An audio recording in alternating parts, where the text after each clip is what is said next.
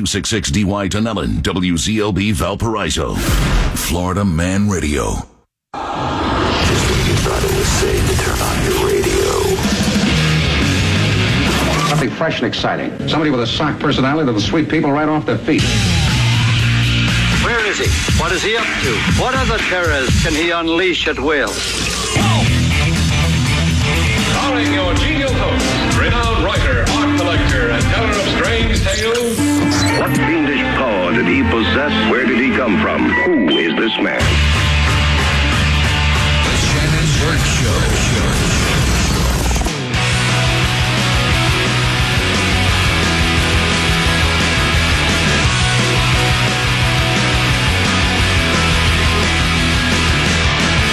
Believe me.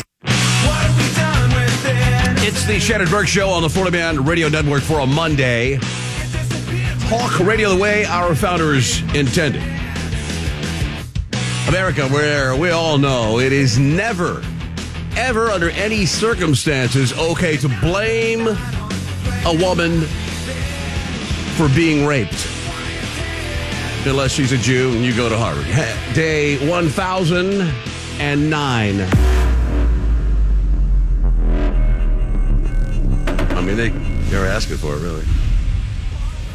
He put the Eric in America. Say hello to Easy. What's up? Good afternoon to you. Putting the heat in Heather. Hello. Double H is here. We'll do Dark History, Hour 3. Our buddy Eric Matheny from Bob and Eric Save America podcast. Will final hour. Your remarks from the app in between.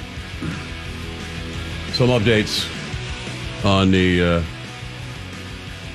war.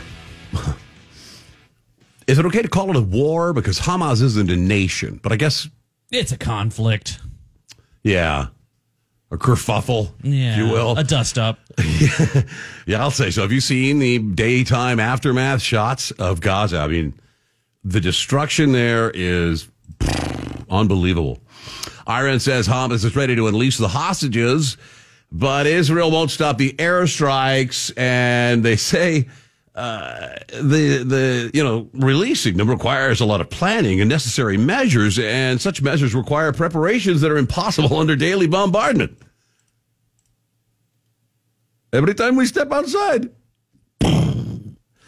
Hamas terrorists that are being detained right now by the IDF are being what they call tortured by Baby Shark-style children's songs being played in a loop.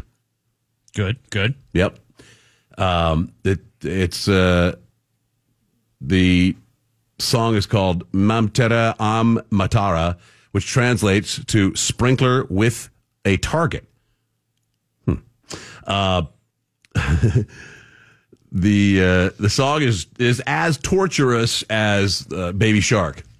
Baby Shark would do it too, I think, in any language. It's the universal torture song. They tried using it on prisoners in Oklahoma, and those guys got released from prison because it was considered a human rights violation. They're preparing, although Iran, they're not supposed to be involved at all, but they are apparently speaking and communicating on behalf of Hamas, say they're ready to release the hostages if Israel will just stop these airstrikes. Israel says, yeah, not quite yet. We're just getting ready to start the rest of this thing. They say right now the airstrikes are increasing. They're ready to do the ground war. The debate doesn't stop raging here at home. Harvard is a prime example of what's going on in other Ivy League schools and other, maybe, your kid's campus, where, normally higher education and universities were a place of philosophical debate, political debate. I mean, that was the whole, that was the whole point of it. Not any longer. Kenneth Griffin has put Harvard on notice, billionaire Kenneth Griffin, that his funding is drying up. Last year, he gave $500 million to Harvard. He told them they need to turn around and defend, speak out in defense of Israel. The Wexner Foundation has pulled their funding as well. The Ackerman CEO pledged not to ever hire people that that signed these letters of support for Palestine, blaming Israel. Many others have signed it. Israeli billionaire Idan Ofer and his wife Batia have announced that they're quitting Harvard's Kennedy School of Government's executive board. I imagine some of their money will go with them as they depart. Sympathizing with terrorists. I mean, we've come full circle. I mean, there were people after 9/11 that came out in support of Muslims, and now America, the far we deserved what we got, and this is what we got for because we're colonizers and blah blah blah. And I hope we have settled that debate that it's impossible for Israel to be considered a colonizer in this case. But I think inaction against anti-Semitism and inaction and certainly support and sympathizing with terrorists is going to come at grave financial cost. And they're seeing it right now. That statement from Harvard was a big deal. One student said it's really scary time to be a Palestinian and to be someone who feels morally compelled to speak out about the Palestinian perspective in an environment that's so hostile to it, and also in an environment where it feels that the perspective is not present at all. After the Palestinian Solidarity Committee canceled a vigil scheduled for earlier this week to mourn all lives of the conflict. That's one of those deals. They do that. Oh, no, we don't like any death at all, especially how the Jews are killing. They have some credible safety concerns. There are a lot of students that have been persecuted, they say. Groups say they're being flooded with racist hate speech and death threats. I saw some girls crying on TV while I was out of town about how they're Jewish girls that are on campus at Harvard, they don't feel safe. Would you? No, I mean, when you walk through campus and there's a bunch of people chanting death to Jews, it's probably not a great idea. Yeah, it's not a real warm environment. Why is it that all feelings of safety? I'm going to play for you later a girl that's just crying and lost her mind because her coworker won't call her they, them. It's pathetic what they've done to these people. But, I mean, workplaces bent over backwards and college campuses, we have safe spaces for this they, them persons or this person who feels that they're a person of color who feels like they've been oppressed and they need a safe space. But if you're a Jewish woman on campus and people are yelling death to Jews, well, that's what you get for being Jewish, I suppose, in the Ivy League. Yeah, I've seen people trying to actually make that distinction. That they're like, oh, I mean, sure, you can't help it. Your race is being colonizers, and you've got those people in open air prisons. So of course, you're bad. I want to play. Speaking of that, a Muslim scholar. This guy's some mufti or other. I forget he's a Muslim scholar. He's reacting to idiotic things that people are saying about this conflict. In this case, it is Mia Khalifa. Khalifa's misinformation on history. Israel has only been a state since 1948.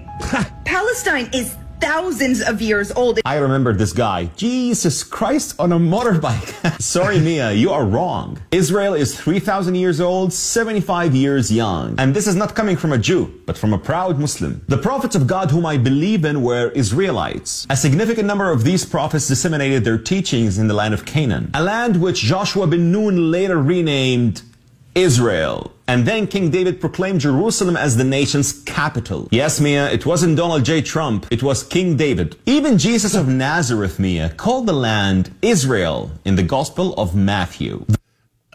People say stupid things. Ilhan Omar posts a picture of dead children that were lined up, and along with the phrase child genocide in Palestine.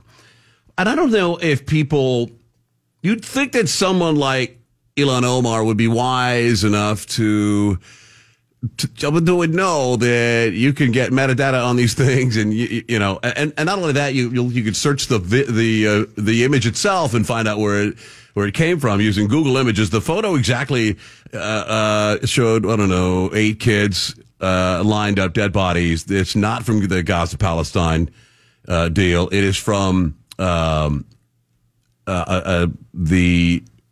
Bashir al-Assad's chemical sarin gas attack on his own people in Syria in August of 2013, 10 years ago. And, she's a sitting congresswoman. And she knowingly tried to pull the wool over your eyes, inflame the situation, and blame Israel for something, that a Muslim did to his own Muslim people. Yeah, and has no retraction, has not apologized for it. I mean, that's talk about misinformation. It's the liberals that say that we're being flooded with misinformation. Here is one of the leaders, squad member, hardcore Palestinian advocate Ilhan Omar, lying to you, coming up with horrid misinformation. You want to talk about? I mean, this should be Webster's Dictionary's definition or example of misinformation. You see this on the screen? Be ready to deploy. I was going to wait a minute to talk about this, but I think we're looking for a war. Oh, we want one. I think we're looking for a war. We need to, this administration needs some type of goodwill. Oddly enough, the sending our men and women into battle and putting their lives at risk is a show of strength to some people. Yeah, and I think we looked at the Ukraine-Russia one for a while, and we were kind of just poking it with a stick. Like, all right, come on, Russia, do something more so we can actually get into this. Yeah, because we can't keep funding this deal forever. They sent a second carrier group there to the region, not to become part of. Listen, people say, well, they're going to use American weaponry against Gaza. That's not going to happen. What's likely to happen is we are going to be out there to warn other people not to mess with Israel. And when they do, and somebody engages the United States, whether it be Lebanon or Iran, it's off. It's off to the races, man. And the military-industrial complex starts churning into gear. We get a war machine going, and who knows what it turns into. For example, Ukraine has suspended their elections. They should be in one right now. But, all this war and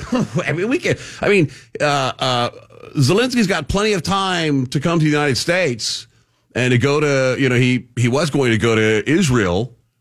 Wasn't he going to go to Israel? They declined. Yeah, I was going to say... He tried to. Yeah, he said, no thanks, we don't need you right now. But by the way, aren't you a bunch of Nazis anyway? If he's got enough time to do, give speeches here and there and make trips to the United States, he's got time to campaign. Yeah, because they know that a man that is an actual general or has been in politics would probably defeat him pretty handily, the actor. Right. Well, in a time of war, your people are going to go, hey, maybe we should vote in the guy that's the general that knows what he's doing. And when you put this together with things that our politicians are saying, and they're saying a lot of, the broader region, of course. You said this week that the only way to keep the war from escalating is to hold Iran accountable, part of what you're talking about now, and that it might mean bombing their oil refineries. Yeah. Have you had any discussions with the Biden administration about this? A bit. I want to applaud President Biden for his strong statement in support of Israel. I just got off the phone to the Israelis. Their goal is to... Israel? I like his support of Israel. Destroy Hamas in the south and try to save as many innocent Palestinians as possible, to prevent escalation north from Hezbollah. Here's my message. If Hezbollah, which is a proxy of Iran, launches a massive attack on Israel, I will consider that a threat to the state of Israel, existential in nature. I will introduce a resolution in the United States Senate to allow military action by the United States in conjunction with Israel to knock Iran out of the oil business. Iran, if you escalate this war, we're coming for you. Is that just big talk, or is that just Lindsay itching to get into some warring? No, I think we are itching to get into war. I do believe that our pretty much, you want to call them swamp people, the establishment, DC people, in their minds, they think that war will kick this economy back up again. That we can boost up, we can get the factories running, we can get people building bombs and doing all this stuff. And a U.S. involvement, military involvement in a big conflict, which it will, and who knows what players get involved, if China somehow gets involved, and if we're involved in some skirmish with Iran and Lebanon or Syria or whatever, you can bet your ass China's going to go and move on Taiwan. We've got global chaos. Yeah, we will head to a World War III, and it'll be because of the president we have currently and his choices he has made. Well, somebody's made. Right. I mean, we don't need to be, I think one carrier group is enough to, right? I mean, how many, can someone help us out here? How many fighter jets I know there's like 5,000 troops on a carrier, but how many aircraft are on it? I mean, again, we put in there for what? I mean, Israel can defend itself against Palestine without. Against Hamas, they've got that under control. So we're just standing there on the other side, just like, all right, Iran, just keep over there. Don't do anything silly. Well, you've got Hezbollah from the north now, and most of this funded by Iran. Now, Christopher Wray is warning that we ought to all be on the lookout here in the United States for a Hamas-style attack. Potential copycat attacks on U.S. soil. He urged all Americans, and especially law enforcement, to be extra cautious about ripple effects. History has been witness to anti-Semitic and other forms of violent extremism for far too long. We remain committed to continue confronting those threats. In a heightened environment, there's no question we're seeing an increase in reported threats. We've got to be on the lookout, especially for lone actors who may take inspiration from recent events to commit violence on their own.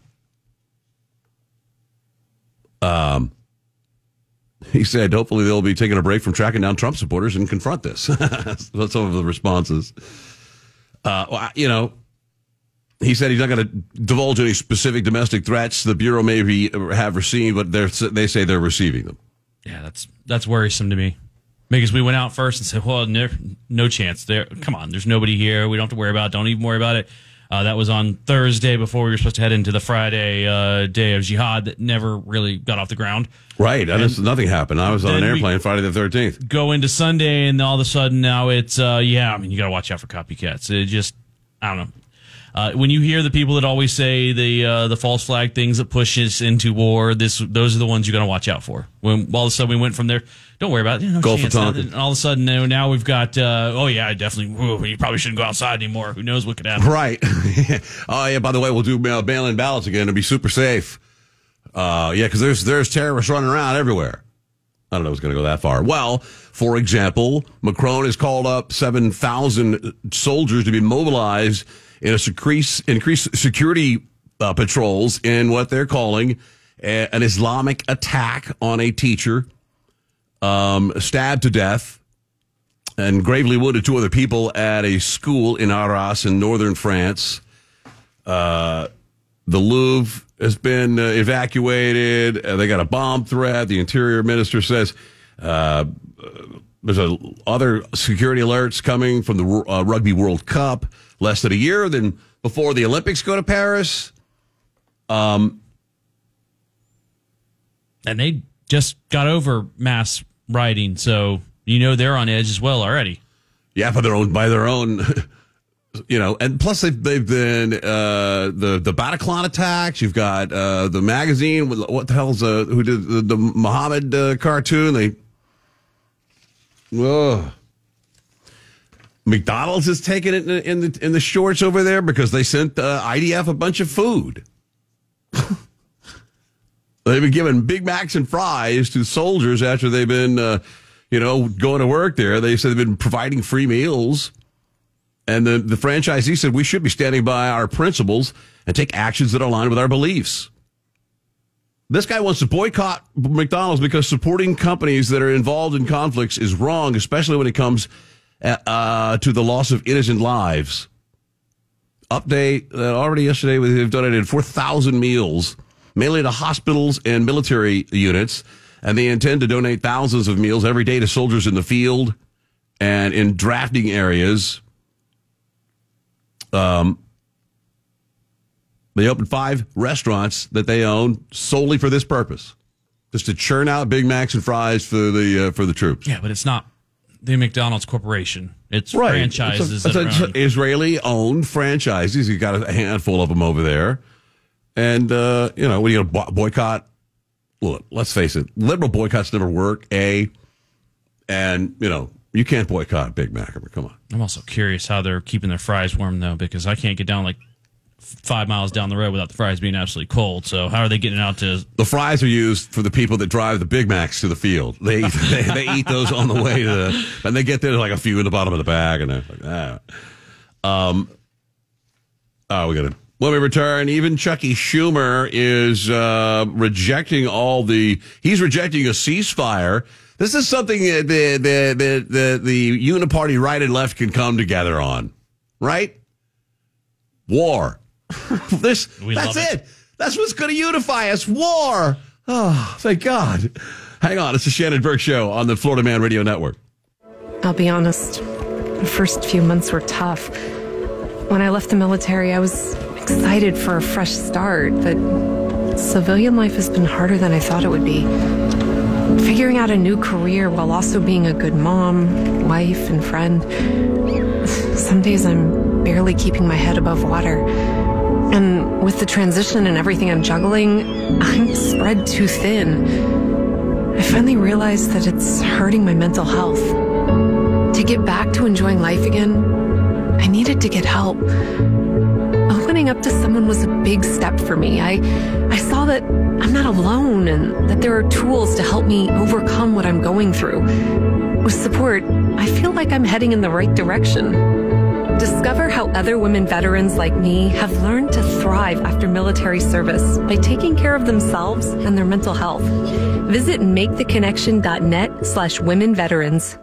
Every 3 minutes, a baby is born with a cleft, making it difficult to talk, hear, eat, and even breathe. Many won't receive the treatment they need to thrive. Through training and financial support, Smile Train gives the power of healing back to local communities so they can provide life-changing surgeries and other services at no cost to families. Help us change the world one smile at a time. To learn more, visit smiletrain.org/learn. Excuse me, madam. You're standing still in a no parking zone. If you don't get a move on that body, I'll be forced to give you a ticket. So get busted. Biden allegedly was considering a visit to Israel. I'm sure that was all talk, because there's no way he's going to. There's no way he's going to Israel. Netanyahu gave him an invite, but I don't think that's going to happen. Schumer. This is how they come together right here. This is what you get Schumer and Lindsey Graham tangoing down the middle aisle about war. The ghost of John McCain is singing "Bomb Iran" right now. Oh, no doubt. He said if the threat of Hamas is not eliminated, they will do it again. AOC has called for a ceasefire. Cori Bush says we can't bomb our way to peace. And the squad members are this would be the end of of America. They're calling for up to 1 million Palestinian refugees being brought to the United States.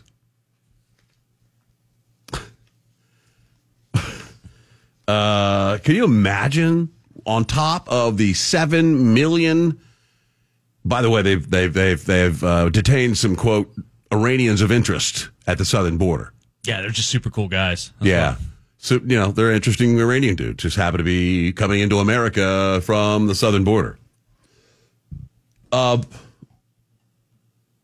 Literally, today, the left is calling on the United States to take in 1 million Palestinian refugees. No way. Insane. It would absolutely, and I'm sure they'd probably dump them all in Dearborn. Oh, it'll be like South Dakota or Montana or anywhere that there's large swaths of spaces that they can just dump an entire population, make a town out of it. Jamal Brown stated the U.S. should be prepared to welcome refugees from Palestine while being careful to vet and not allow members of Hamas to come on, because we'll be good, but just get only the good ones. Yeah, of course, all the 7 and 8-year-old kids that are talking about how they play Stab the Jew every day. Stab the Jew! You can vet that. What, are you going to leave them behind? Or you just think once they get America, they're going to put on a Yankees cap and say how much they love America from here on out? You've heard them talk. Ask any average Palestinian, either here or there. And they'll tell you that they are, I don't know, I'm not going to put everyone in that one. But, certainly, I'm sure Jamal Bowman, with a couple of drinks, you might get him to admit that he approves of the slaughtering of innocent Israelis. That would change America. More than it's already been changed by the open borders we've lived with for 3 years. 1 million? I wouldn't put it past them to do it. It's the right thing to do. We're America, and it's the right thing. That's what we do. We help people, and the people. So are we going to bring a cargo jet into Palestine land and just start loading people up to bring them over? I mean, how are we expecting to get 1 million people over here for that? I don't know. When asked if we're prepared to get into another war, if we can handle Ukraine and Israel at the same time, here's Biden's response. Scott Pelley had an interview. He said it was horrible. He said the president was barely awake. He was super tired. I had to finish some of his sentences. The man couldn't remember words. Are the wars in Israel and Ukraine more than the United States can take on at the same time? We're the United States of America, for God's sake. The most powerful nation in the history, not in the world, in the history of the world. History, Jack. The history of the world. History, Jack. We can take care of both of these and still maintain our overall international defense. We have the capacity to do this, and we have an obligation to. We are the essential nation, to paraphrase the former Secretary of State. And if we don't, who does? We're the United States, Jack. Come on. Yeah. Not only are we the United States, Jack, we have plenty. We can certainly afford this. See this week, and he said, "This is the most threatening and challenging geopolitical environment that I've ever seen."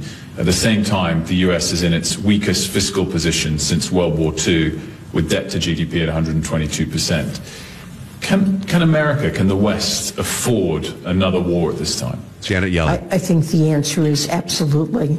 America can certainly afford to stand with Israel and to support Israel's military needs. We can't support our own needs. The coffers are low. There's nothing there. Our generals admitted we're running low on ammunition. We need to fire it up. Yeah, we can support 2 wars that we're not in. Not to mention the fact that we can afford it. The interest payments at, what is it, $4 billion a day in interest payments? With GDP to debt ratio 122%? Oh, yeah, we got this. Did you catch any of, I'm sure you saw some of the hits from Biden yesterday, or Pelley's deal.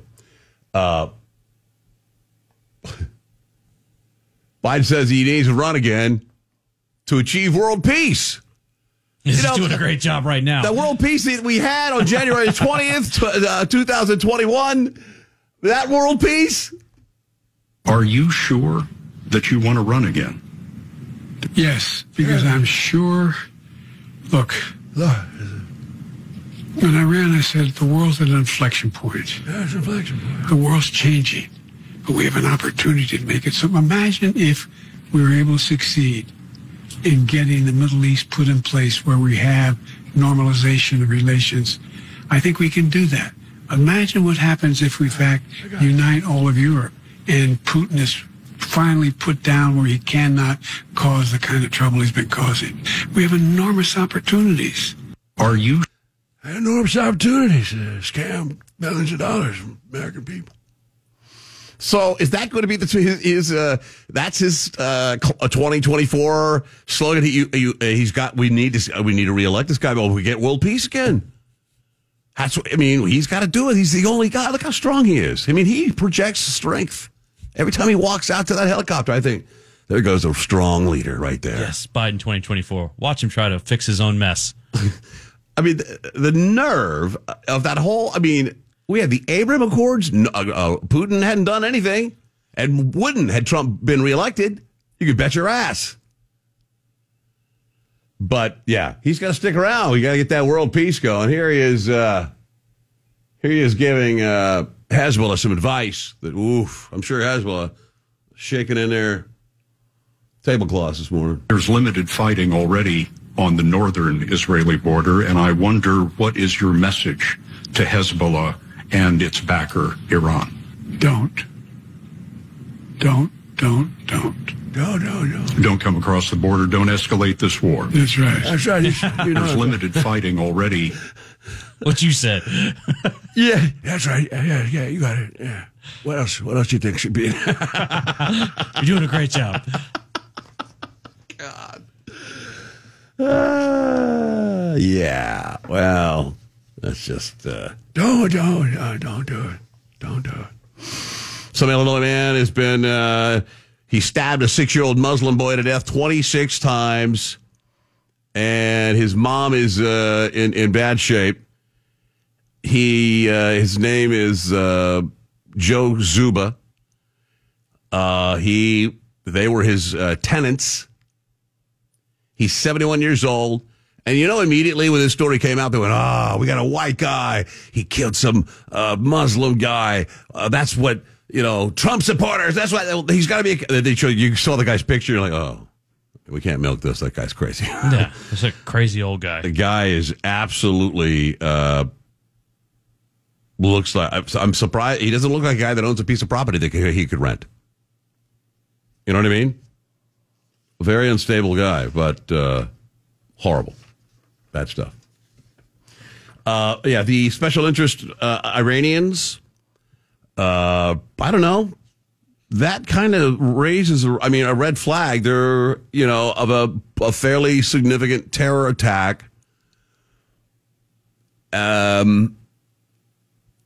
a perfect time. You know what I mean? I can't fathom what it would be, and it could be, this is all just speculation, but I'm not the only one speculating. The FBI is speculating. There are 1.5 million gotaways. Remember that? Those are people that were not apprehended at the border. They did not want to be apprehended at the border for a reason. Think about that. Everyone else that comes across the border is glad to give Uncle Sam the 411 on them, who they are. Here's their, ID. Here's where I'm from. I'm leaving because the factory closed in Honduras. I need work. And they go, oh, that's terrible. And here's your cell phone and a lot of walking around money. And here's your reservation at the La Quinta for a couple of nights, so you guys can shower up and get. And 1.5 million of them got away. They did not want to be apprehended because they did not want the United States necessarily to know that they're here. Yeah, just we were talking about that. There's people that want to let the United States know they're here because Chicago, they just approved $9,000 per immigrant family for rental assistance and to furnish your new place. Oh, man, they're going to riot in Chicago.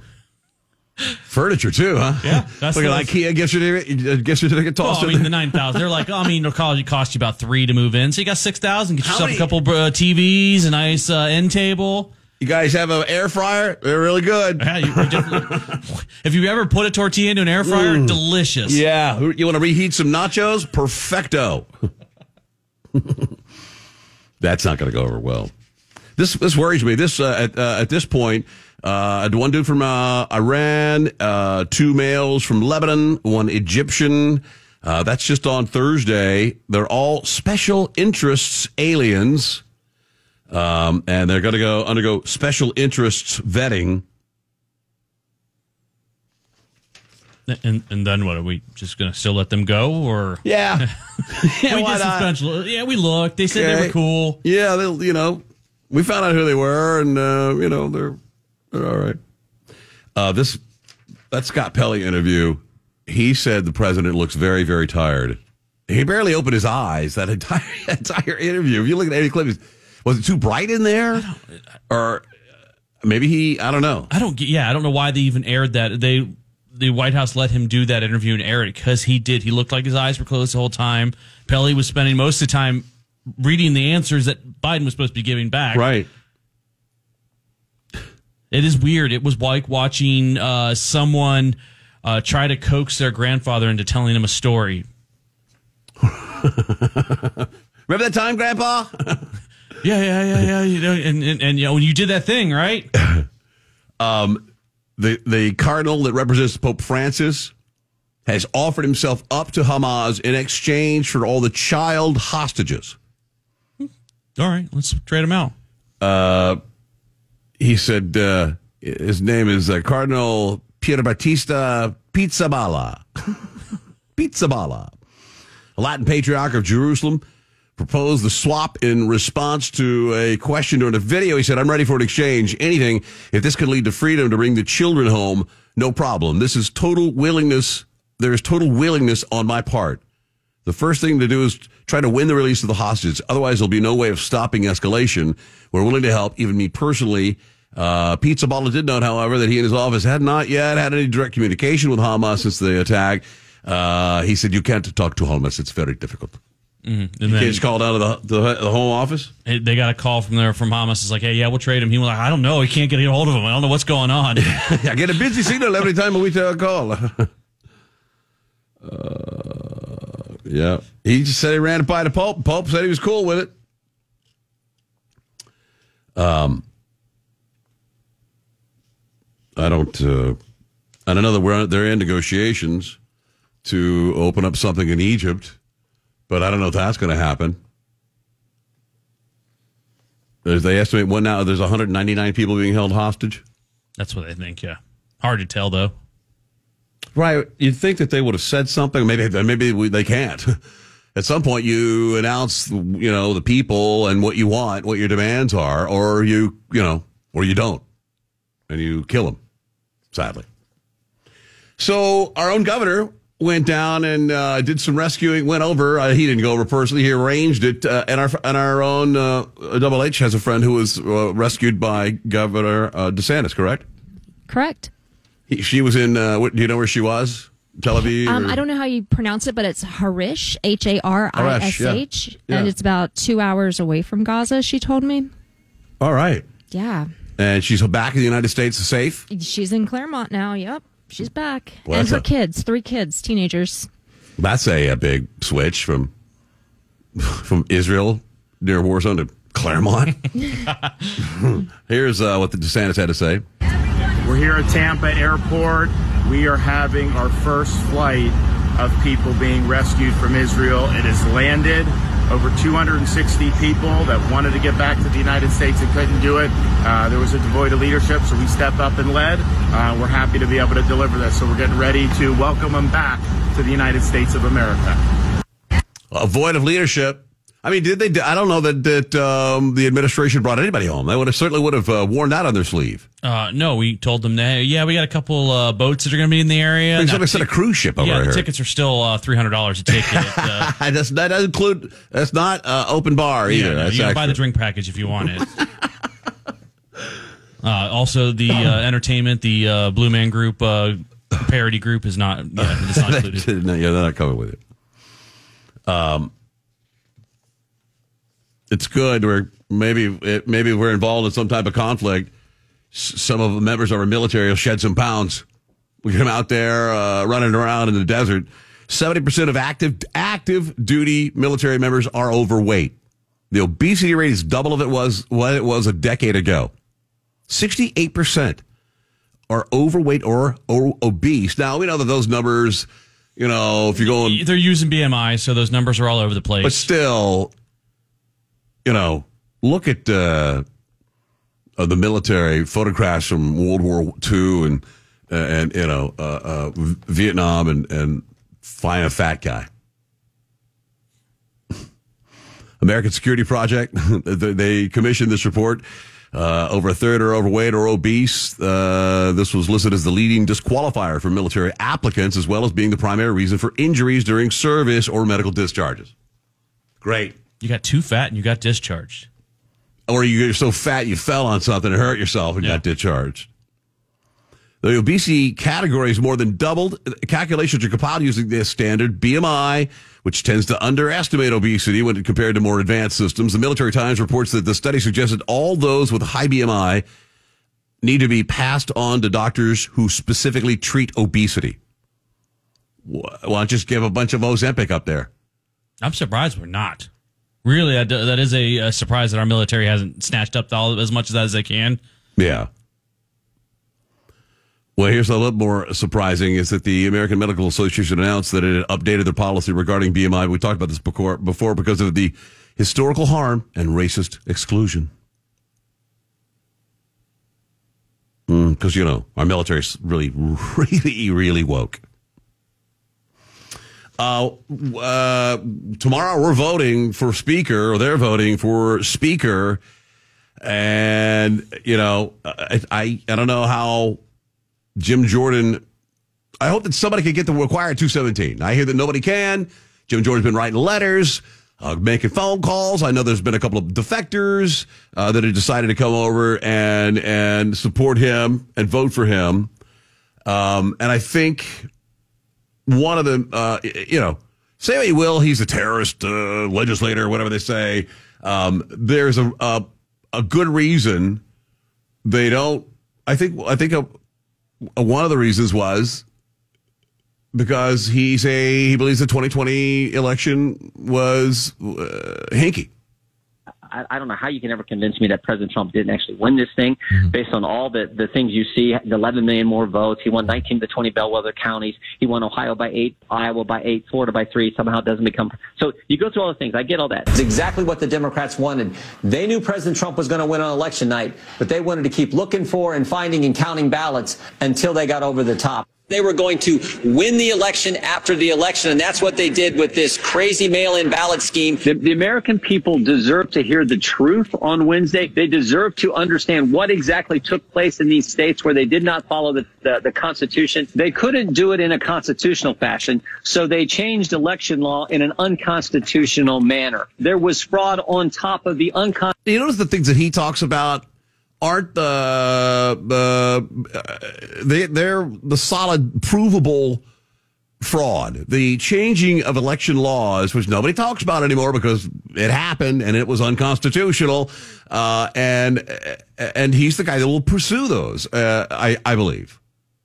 Constitutional way they ran the election. Then they added fraud on top of it. And that's why President Trump wasn't elected president. Got 11 million more votes than he did in 2016, and House Republicans won 27 of 27 toss-up races. But somehow, the guy who never left his house wins the election. When you have over 70% of the 75 million who voted for President Trump think the election was rigged, that's 50-some million people, over a third of the electorate.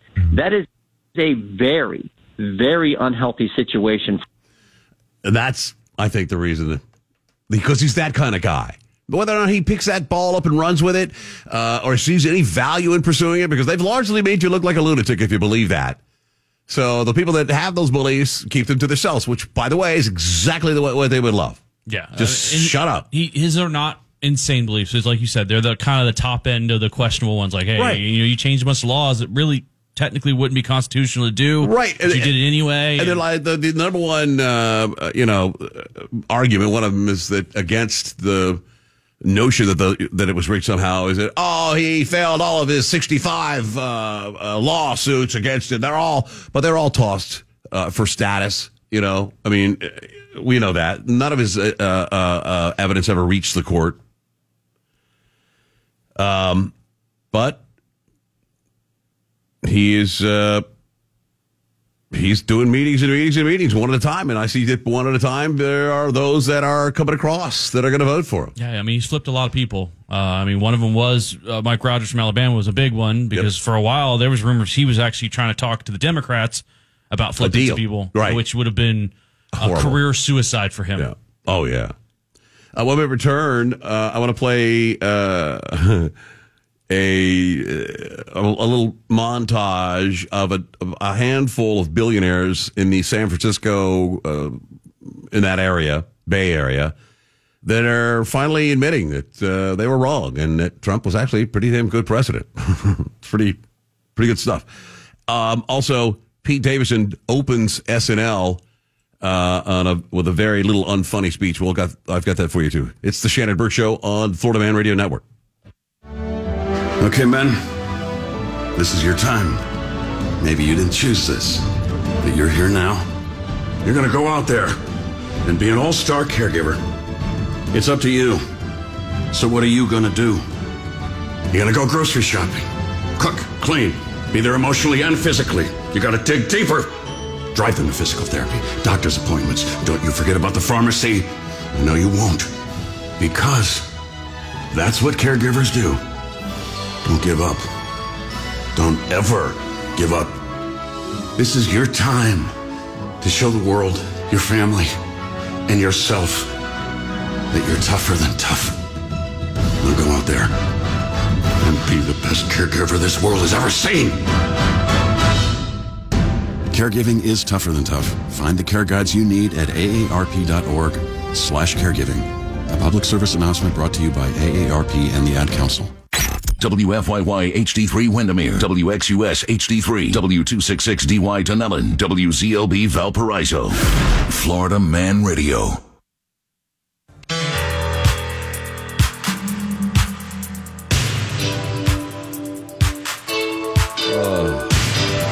I had a busy weekend. There's a family business to do in Texas, and then I took advantage of my sisters go to the state fair, which is Texas State Fair is phenomenal. I went. I didn't get nearly enough time to see all the good stuff, but I was there with my little nieces and nephews, and the little kids wanted to ride the rides and blah, blah, blah. It's, Did you get you some fried butter? No, I did have a very satisfying Fletcher's corn dog, a very unsatisfying fried Twinkie. I mean, that was just like a greasy sponge. It was a little sweet. But I'm here to tell you that the fried Snickers is quite a treat. If you haven't had one, I suggest it. I recommend it highly. and I got out of there before the shooting they had. They had a shooting the following night. Just a little, You got to be dumb to pull a gun at the Texas State Fair. Yeah, I loved what they were trying to. There's potential mass shooting out there. No, not a chance. Not a chance. If you're, licensed, they don't care. Practically everyone is carrying one there. But then I took advantage of the weekend, and there was a 40th, a couple of years of a high school I went to, the Episcopal School of Dallas, had a reunion, and I'm like, what do you call it? It's honorarily invited, even though I didn't graduate from there. My best friends from that era from that school, so saw a lot of people. My wife got to meet yet another girlfriend of mine, former girlfriend of mine. They don't have the picture up in the office of you about not letting you into there? Now they don't, but it was a great time. It was a good time. We didn't talk anything about this gag order. They want to put that dude in jail. The idea of him in handcuffs is they've just all got a boner for it. I mean, have you ever heard anything like that before? No. This is it, man. This is how they are going to ultimately silence and prevent from, competing with them politically in that arena, is to silence in this way. You can't say anything about what on earth have you ever heard a judge telling a defendant in a case that he couldn't have his freedom of speech and voice his displeasure with the case, with the prosecutor, with witnesses, with, and just not being able to say anything that he wanted to say about it? No, never before. I can't think of a time where they've said that. It's pretty impressive precedent. Now, honestly, I think it's ruining their case because it is just going to make it easier for when he does appeal it to go up the line and say, hey, the whole time I was under a gag order, I couldn't even talk about my case. Right. Which, it seems a little unfair. Well, yeah, totally unfair. I mean, a lot of lawyers will say don't talk about the case, but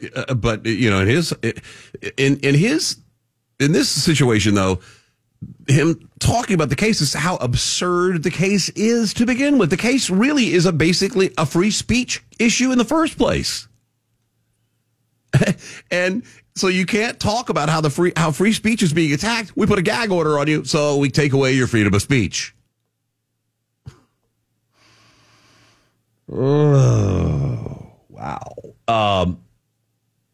Meanwhile, Biden's reelection campaign says they've outraised Trump, DeSantis, and Haley. I can't believe that they hauled in $71 million in July through September in that third quarter. Some people want more of this. Yeah, I'd like to see the donor rolls on that and see what corporations and things like that are donating large chunks, because there's no way that the groundswell people gave $73 million.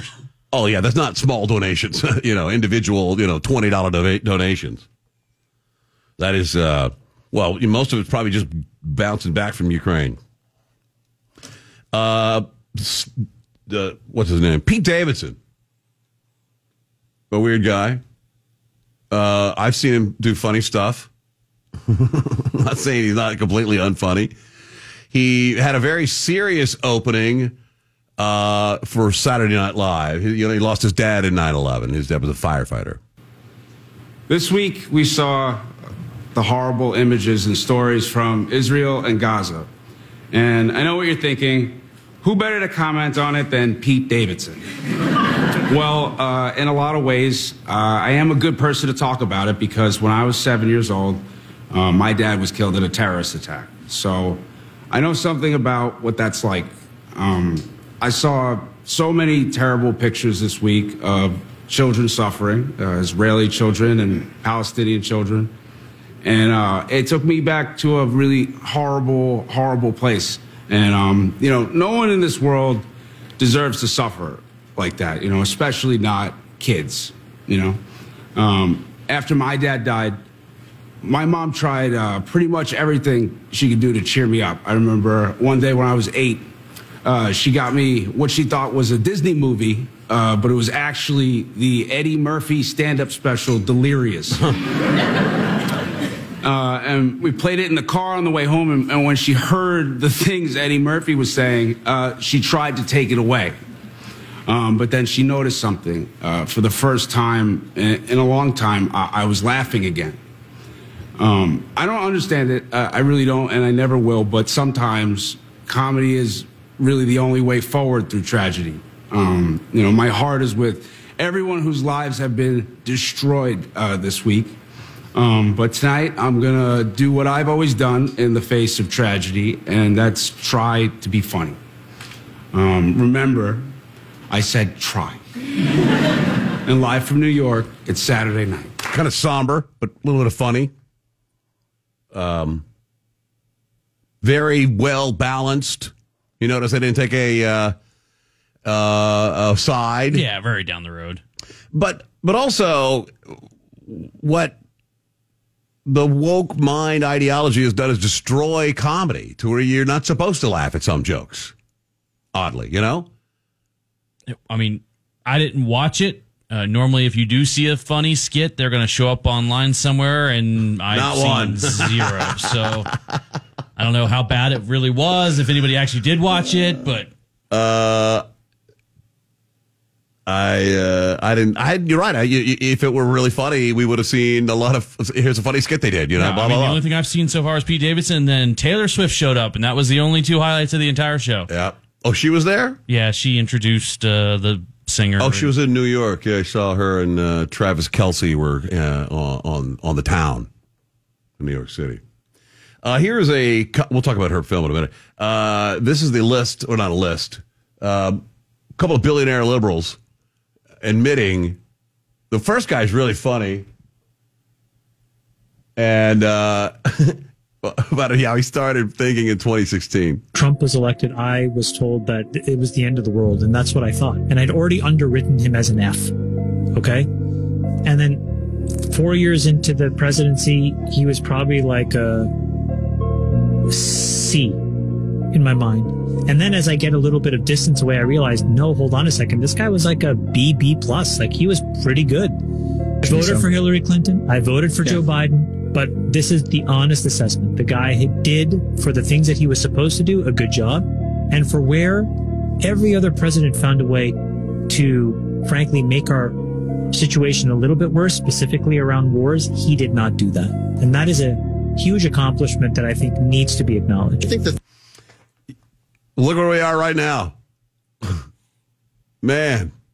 Yeah. 2 years, nice. 2 years into one war, we're kicking off another one. We exited Afghanistan in a manner in which showed that we were weak and bumbling militarily, with very weak leadership that made very poor decisions, very poor military decisions, and people are starting to. These guys, I guess, retrospect.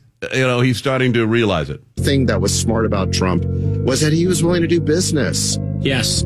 He was willing to negotiate, and he didn't feel the need to make these moral condemnations all the time. He was willing to meet with Kim Jong-un. He was willing to meet with Putin and Xi Jinping, and he avoided criticizing them personally. He didn't call them dictators. He talked about how smart they are.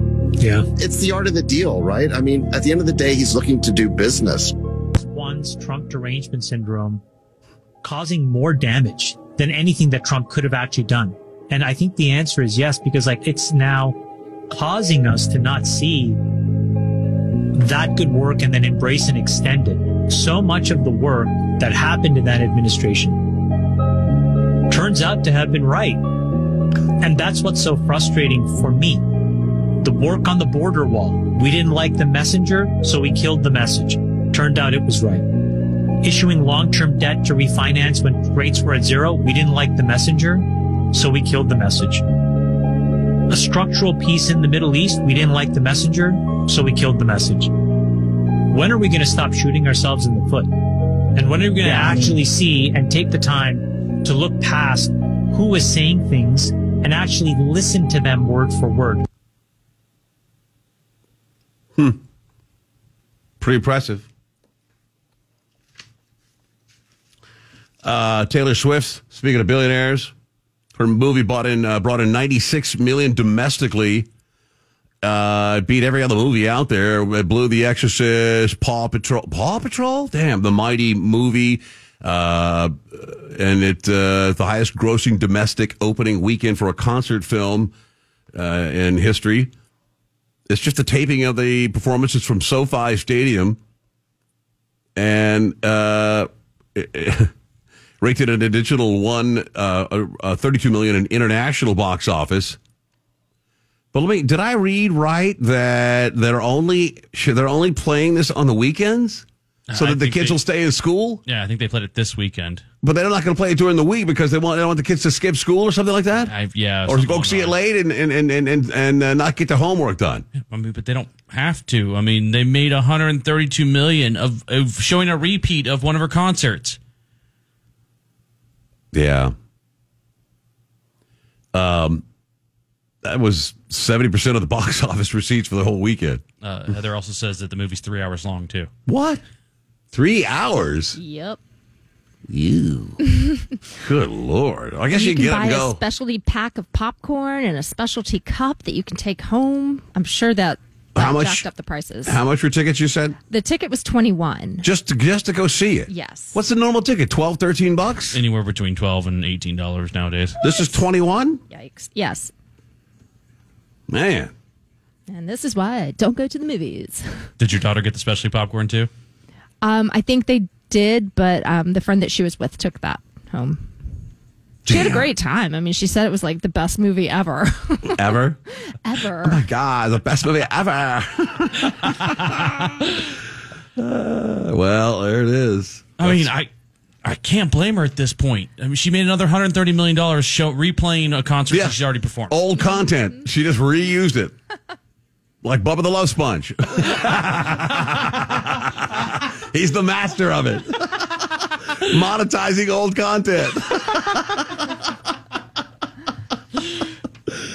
He's no Taylor Swift, though. Do you see pictures of Bubba over the weekend? He's looking good. Damn, he looks good. Yeah. I'm starting to get jealous. Like, I got to get into the gym. Yeah, looking, slim. He did steal my look with the goatee, and letting his hair go gray, and that's all right. He did look fantastic. He and Merch Crick looked really good. Malia Obama, GQ, say that she is a new menswear icon. Menswear icon.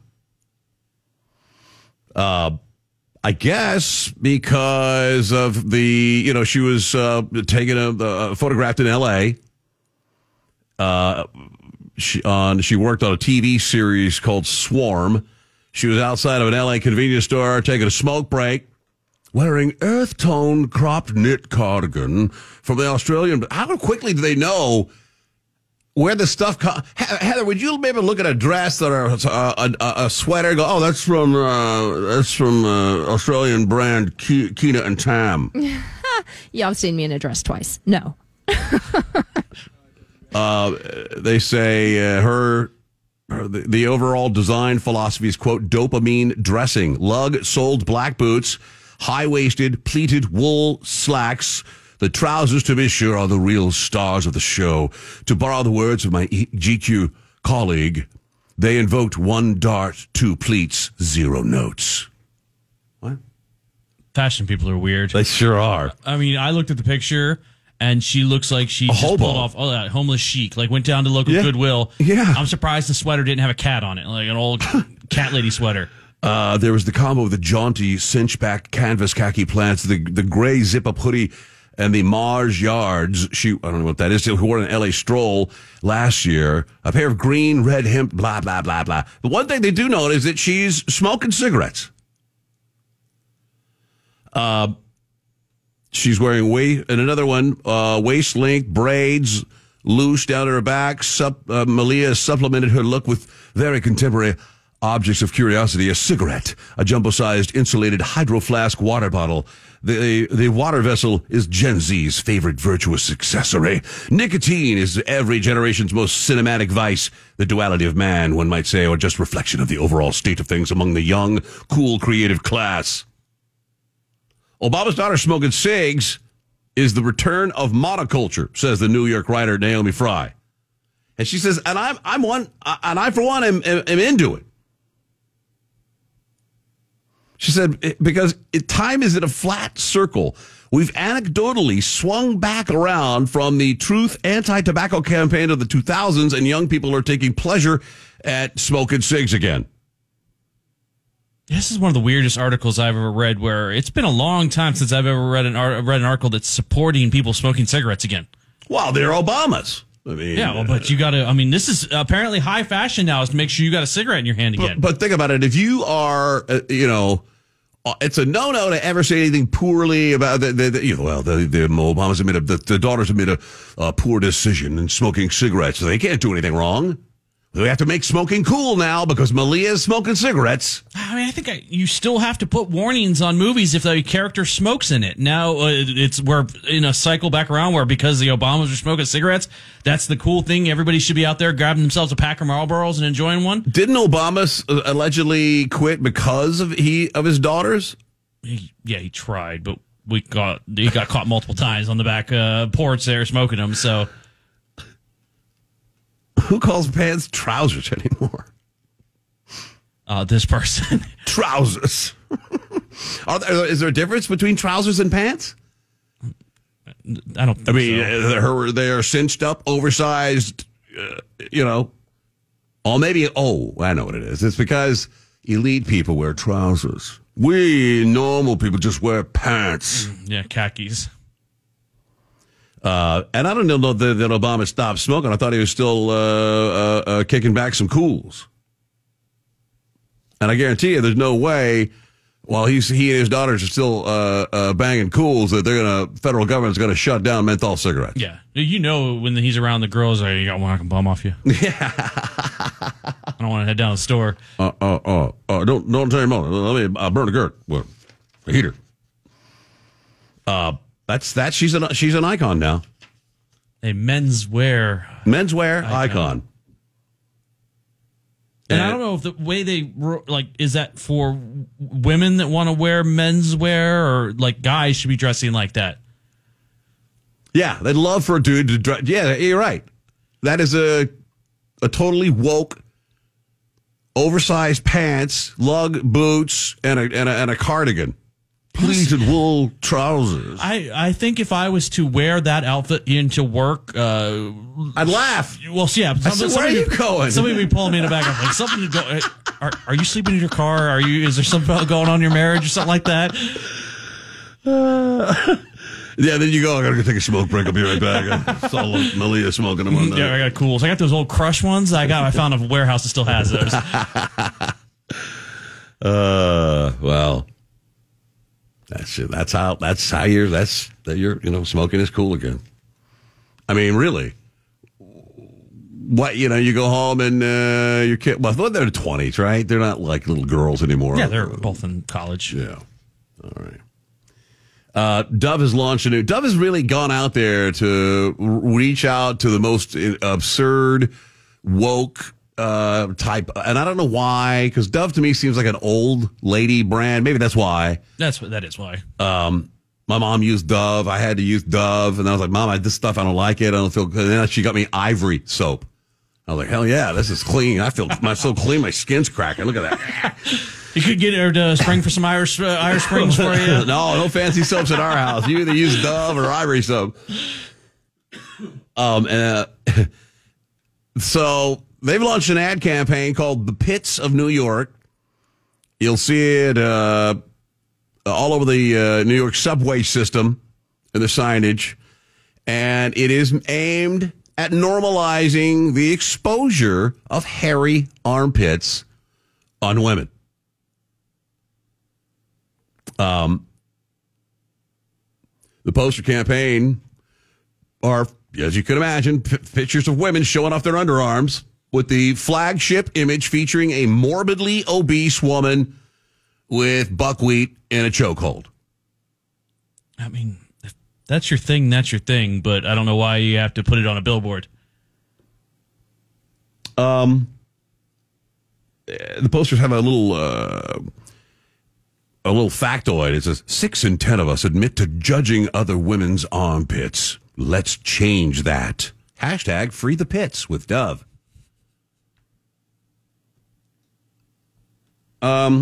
Yeah, I'm judging it. I know you're Heather. You're very against hairy armpits, aren't you? I am. I think they're gross. Men should shave their armpits too. Really? It's just gross. It's there for a reason. God put hair under your armpits for a reason. Sure. What reason? Keep your armpits warm in the winter. Mm-hmm.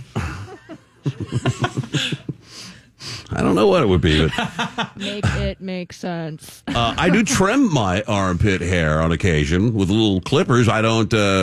One time I let Kim. I shaved one. We were doing an experiment. I shaved one bare, and I let her wax the other one. Oof, that was a big mistake. Yeah, it's a terrible idea. But I'll tell you what, the hair on that wax one, it didn't grow back for a couple of months. And I was like Stubble City over here, for like Vlade Divac's chin on the other armpit for like a month. They've got, I don't know. This new campaign, they say it brings to life the brand's commitment to body positivity. Ahead of New York Fashion Week, the Out of Home campaign has displayed their pits of New York and most trafficked NYC subway systems. They want to take away the stigma around our underarms, asking people to challenge their preconceived notions of the body part and free the pits. What is this? It's a personal thing, right? Yeah, it's a personal thing. What's next? Girls with big old hairy legs? I'm surprised. I think Dove already did a campaign with that. Have you ever seen a woman with hairy legs? Yeah, instantly not sexy at all. There's no.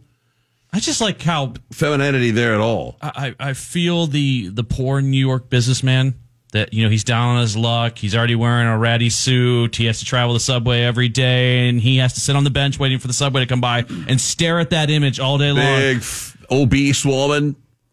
They got a fat. What's her name? She's an obese Black Lives Matter activist, Ziana Bryant, known for her iconoclasm, aversion to healthy living, and for allegedly ruining the life of a white student over a misheard comment. I don't even know what they're talking about. Yeah, that's the one. Was it Virginia? She was a student, and she thought she overheard her saying something along the lines of those when the car ran over the people, that those people deserved it. The girl never said anything about it, never said anything like that. I remember that. And she ran a whole campaign of trying to get her kicked out of school.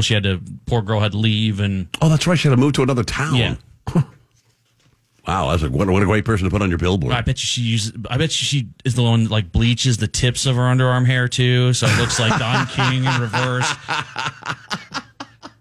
Well, if she's black, she would have curly armpit hair, right? It could be. Unless you could straighten it. Yeah. A lot of girls do that. You got to nowadays. Yeah. When we return, we'll get to the much lauded remarks. Some thieves and if you're listening, the guys that stole the 4,277 cases of liquor here in Florida. You have our number. Yeah, I don't care if it's black market stuff. I know you're going to load a ton of Irish whiskey. Just give me a call. A disgusting story about a funeral home worker who saw something in a guy's house. He went to pick up his body because he was dead. He eyeballed something of his he liked, and he went back and used it. Ugh.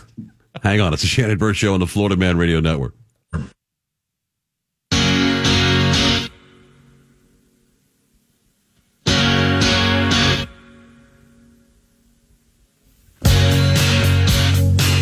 Pentagon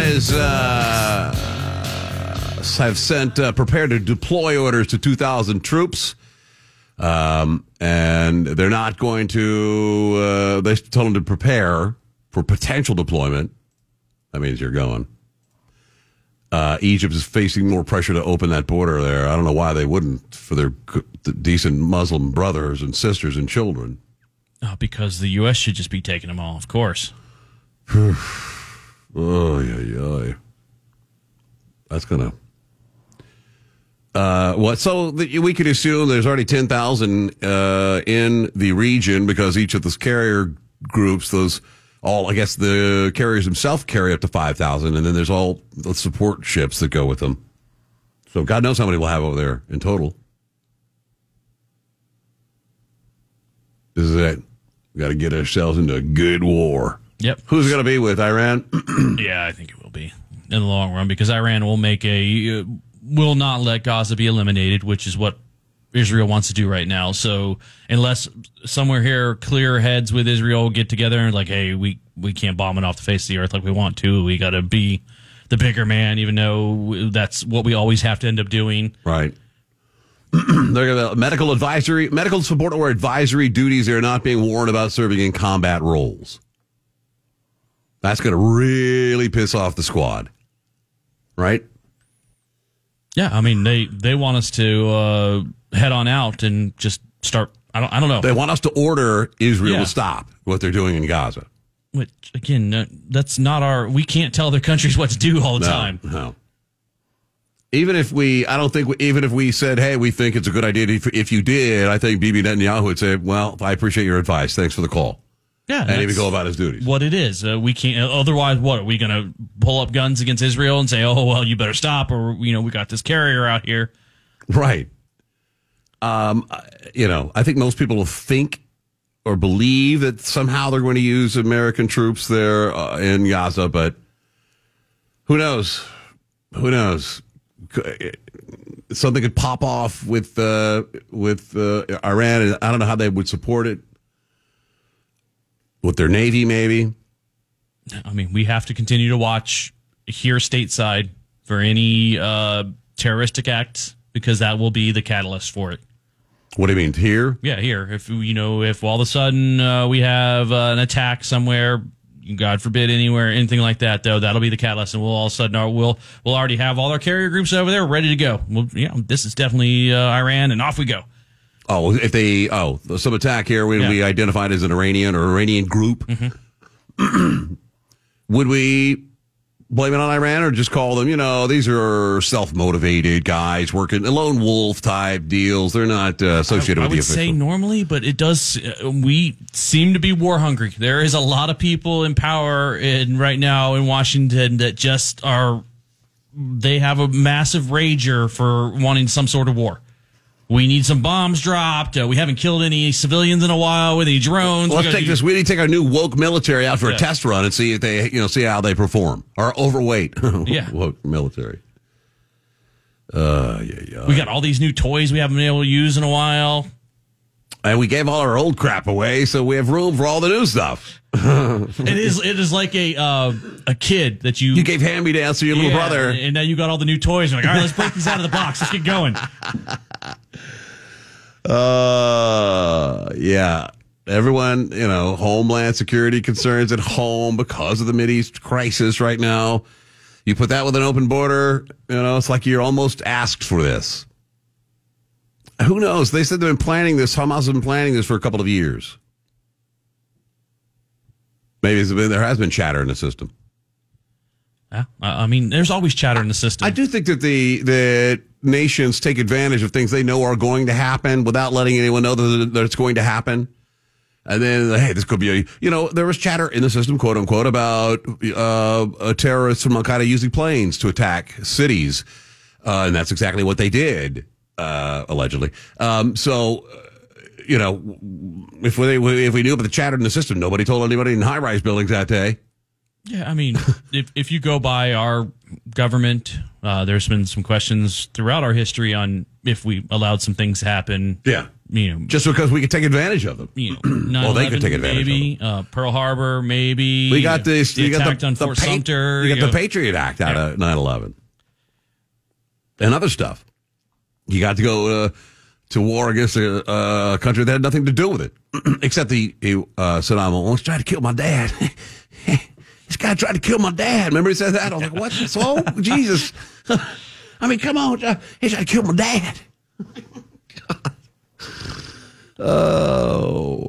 Japan has had to add a bunch of extra flights in order to get their sumo team to the tournament. That's funny. What do they think? They put all the sumo team on one airplane? I'd love to have thought that they got to go in there like, all right, you're 270. We got to put you on this side, and we got to put another, and they got to even out the plane just to. They had to. They had two Boeing 737s, each equipped to hold 165 passengers. But airline officials worried about the two flights would be unable to carry the required amount of fuel due to all the fat cells on the plane. So they added another flight. Each wrestler clocked in at about 265, more than 100 pounds heavier than the average Japanese passenger. 265? Does that mean old Jonathan Morris is sumo wrestler size? Could be. He probably would have been a good sumo wrestler. A really good sumo wrestlers had to be 400, 500. No, actually, you want to be... a lot of them are smaller because they're more powerful, and it's all leverage. It's not how heavy you are. They said it's extremely unusual for us to operate special flights due to weight restrictions on the aircraft. But look at these fat cells. If you're interested, the island of Amami Oshima is host to the sumo competition at the Special National Sports Festival. What? Isn't it a very Asian thing to put special in front of everything? Oh, special! Yes, Special National Sports Festival. They're a host to about 460 sumo wrestlers from around the world. I mean, have you ever been flipping the channels at 2 a.m. Yes. on ESPN and ended up on the sumo wrestling for a little while? Yeah. Guilty. Guilty. It's thrilling. It's like you can't take your eyes off of it. It's amazing. It is a little human train wreck. They stare at each other a lot, but man, when they get into it, it's like, wow, it's a lot of slapping, fatting. Like oceans of their belly moving like a bowl of Jell-O. Well, the purpose is to get them outside the circle, right? Yeah, push them out of the circle. Well, I don't suppose we have a team here in Central Florida. I'll look. We're about to get a cricket team, right? Are we? Are we? I don't know. I thought I heard we're going to get a cricket team. Yay. Oh, no. I think they're going to get one in Dallas. Okay, there's a... They got a spare stadium sitting around. They're going to put some... there is the Florida sumo... actually, a sumo champ from Central Florida is heading to that World Championship. No kidding. He lives in Daytona. Of course. If you'd like, you could go over to Iron Wave Sumo Dojo. Wow. Are the American kids fattening themselves up to become sumo wrestlers?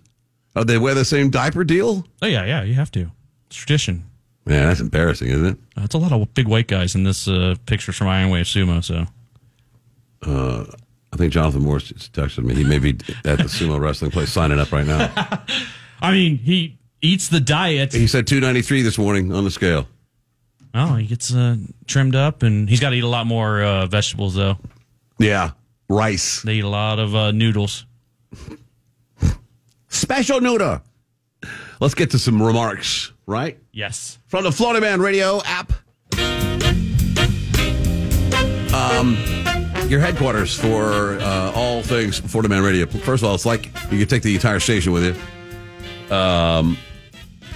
There's archives there of all the shows, and you can participate in the programs by leaving a remark by hitting the little microphone button.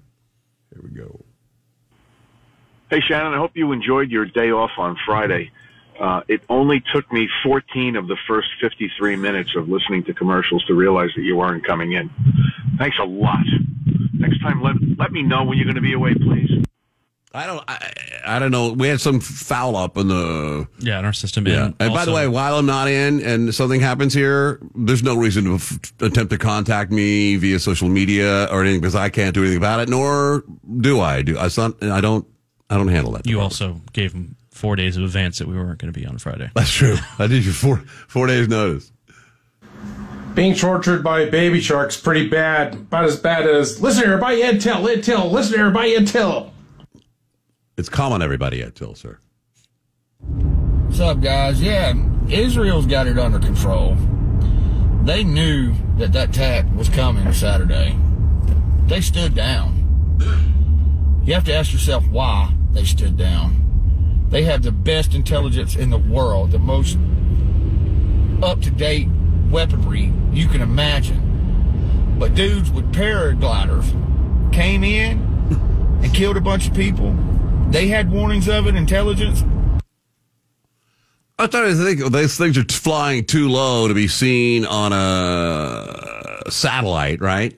I mean, again, we're all been told over and over again, Israel's got the best, information group, intelligence groups out there. How did they miss the guys putting together gliders and practicing out in the desert? Right. You would think, hey, we should probably check that out. Yeah, well, we saw 200 guys on paragliders running, looks like they're doing some kind of exercise. Should we check it out? Oh, it's probably just a new paragliding club the Palestinians have. So the sign they had is, it's a Palestinian paragliding club. We're trying it out. We're trying to get away from the terrorism and get, some outdoor sports. I mean, for 7 hours, the IDF stood down, knowing this was going on. They have Apache helicopters. With machine guns in front of them, Gatling guns and missiles, they could have took out these paratroopers that come gliding in with their AKs out easily. But for 7 hours, they let it happen. There's something bigger going on here. All right, let's speculate wildly that maybe they let it know. They stood down. I find it hard to believe. We're in hypothetical la-la land here. And, Obama, whoever's running things over here for real, calls, so look, we need a little help. We're looking for a war to get into. This skirmish in Ukraine's not going to be the one for us. But, if something could happen over there, you could piss off Iran and you go in and mop the floor with Hamas, and then in all through Gaza, and then that'll tick off Iran. We'll do a false flag attack on one of our ships, and boom, we'll get the war we need. You could stay elected. We'll stay elected. We'll all get rich. They'll keep running money through Ukraine. Just money. Yeah, it's great to like an ATM. Yeah. My radio keeps telling me to download this app and send in a message. Well, let me tell you what, Shannon Burke. You can't tell me what to do. Be-do. 2 terrorists on the terrorist watch list were caught at the southern border so far in October. How many weren't caught in the last 2.5 years? Something much worse than 9/11 is coming. Thanks, Joe. Be-do. Could be. This guy at Harvard has got it all wrong. That's exactly what they want us to do. They want all conservatives displaced from any positions of influence or power or in possession of information. You just look back at it. We got to stay and fight, especially the whistleblowers. Do it quietly. Get the word out. We need those eyes and ears on the inside so we know what the hell's going on. Otherwise, they're just going to steamroll us. Be-do. That's a good point.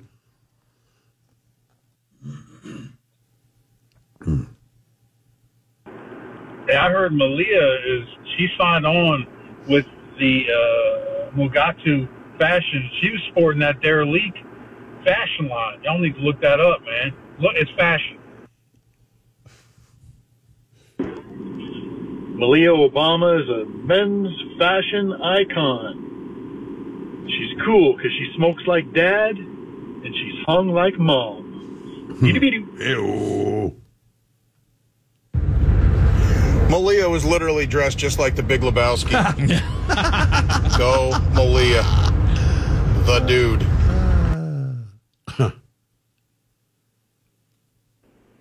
Man, I'm not going to lie. I dated this hippie chick in college, and, she had the full-on arm hair, and this was 1970s Bush, but she was so hot, and I mean, huge boobs. I had to do it.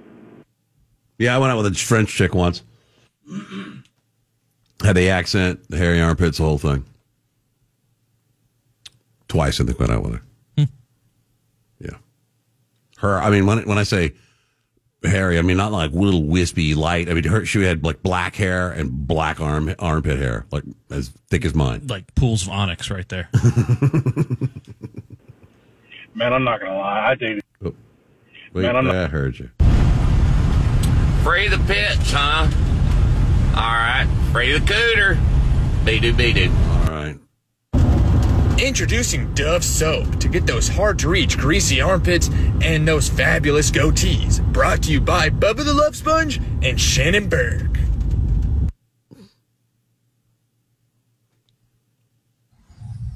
Barack smokes Michaels. Mm-hmm. All right. I got some Obama jokes tucked away. I will break them out right now. You gotta blow the dust out those. Star Trek guy here. Another weird thought. What if all these Muslims we bring over, couple million that are already here, they create a Muslim party to run against the Democrats and Republicans. And before you know it, they have power in our own government, House, Senate, and they might even get their own president. Those little bees know how to stick together. Be-do. A lot of Somalis came to America. There's the reason why we have Ilhan Omar. Right. So, 1 million Palestinian refugees, eh? You guys joke about simulations all the time. We are literally living in a simulation of Barack Obama's inverted apartheid, wettest and wildest dreams ever. The level of social and cultural and political engineering is just beyond astonishing. His virtual third term is going to destroy this world. He is truly evil and racist. Be-do. Yep. I thought that a Georgia man was fined $1.4 million for speeding. Luckily, his parking ticket was only $50,000. That would miss the point, miss the mark there a little bit. We had that guy's story. $1.4 million is the fine on his ticket. Democrats love starting wars in the third or second or third year of their term if they think they might get beat. They love to have it because they know the American people don't like to switch jockeys in the middle of a war, so they think that's something that helps them get reelected. It's terrible. Trust me, I served under Clinton, and I was constantly getting ready to go fight. Got a point. Hey guys, great show as always. Trying to catch up here on the other side of the world, but I was in Japan about 5 weeks ago, and there was a team of sumos in our hotel going on buses, and it took no less than 5 buses to get these guys out to the airport. Wow. So I don't know how many planes it takes to get those boys moving, but they are some big boys. But hey, keep it up, and I am currently shopping on Bidu.com and hope to have my merch when I get home. Bidu. There's some great new hats up there. Some cool new shirts. Hey, guys. All your listeners out there, anybody knows anybody from whatever they're called, tell them to go F themselves. Every one of them. Okay. They're all dirty bastards. All right. Well, Netanyahu was facing huge public protests and calling for his ouster a week before this, so that could be a reason they looked the other way. Yeah. Yep. It's all...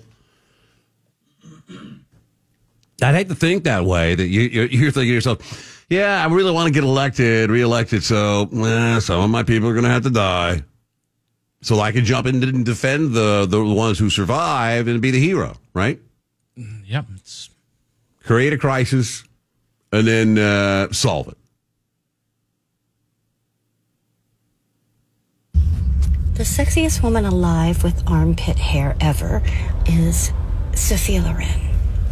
Does she have armpit hair? I don't know if I ever noticed. Hey, Heather, so you can find Sophia Loren with armpit hair. Okay, on it. I know that famous picture of her where someone else is staring at her boobs. I think that's her. In a restaurant, and it's an old black and white picture. I didn't see any there. I smashed a smelly hippie chick in a portalet at the Wani Festival. Oh, my God. Woohoo! Good Lord.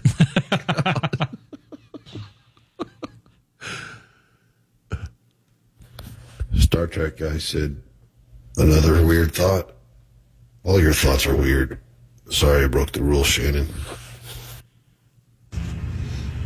Every time I hear paraglider attacks, I think of that hang glider scene from Escape from L.A. Create a crisis. W went to war to save his second term. Yep. So they all do it, uniparty. Yep. I heard that Shannon once dated a French girl whose armpits looked as though she was giving a headlock to Marty Allen and Don King at the same time. That's right. Yes. Those are the remarks for this hour. We do it again in the final hour of the show. Get the app, hit the button, go to town. We're getting dark. We're going weird today. Weird. Yeah, when we think about archaeology, about things found in the past, I always look to the future about where we would be in 1,000 years when people are digging up stuff. Oh, yeah. They're looking at, here's whatever. I saw a story this weekend of the guy that buried in resin a bag of Flaming Hot Cheetos.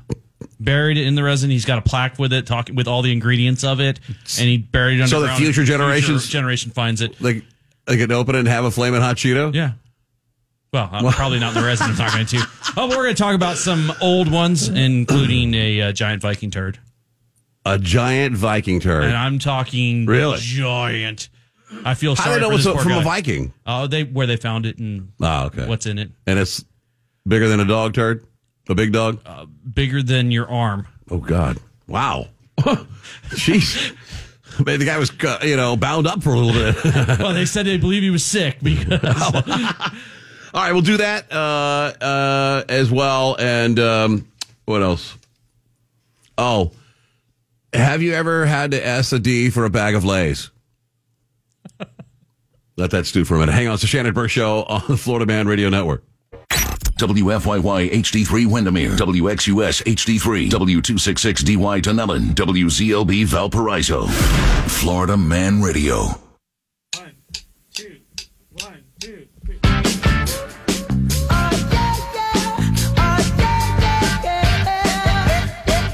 So, a bunch of thieves stole a lot of liquor from a distribution company in Hillsborough County, just south of Tampa. In all, 4,277 cases of liquor. Sometime between 10 a.m. and 9:45 a.m. on July 8th. I guess they're just now talking about it. They disabled or removed the surveillance cameras.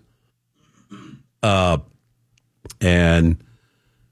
that's $1.6 million worth of liquor. Cops located the tractor trailers on surveillance video from a tractor trailer storage facility. The warrant was issued for an iPhone that authorities believe contains specific info, technical data about the evidence. It was a large-scale outfit.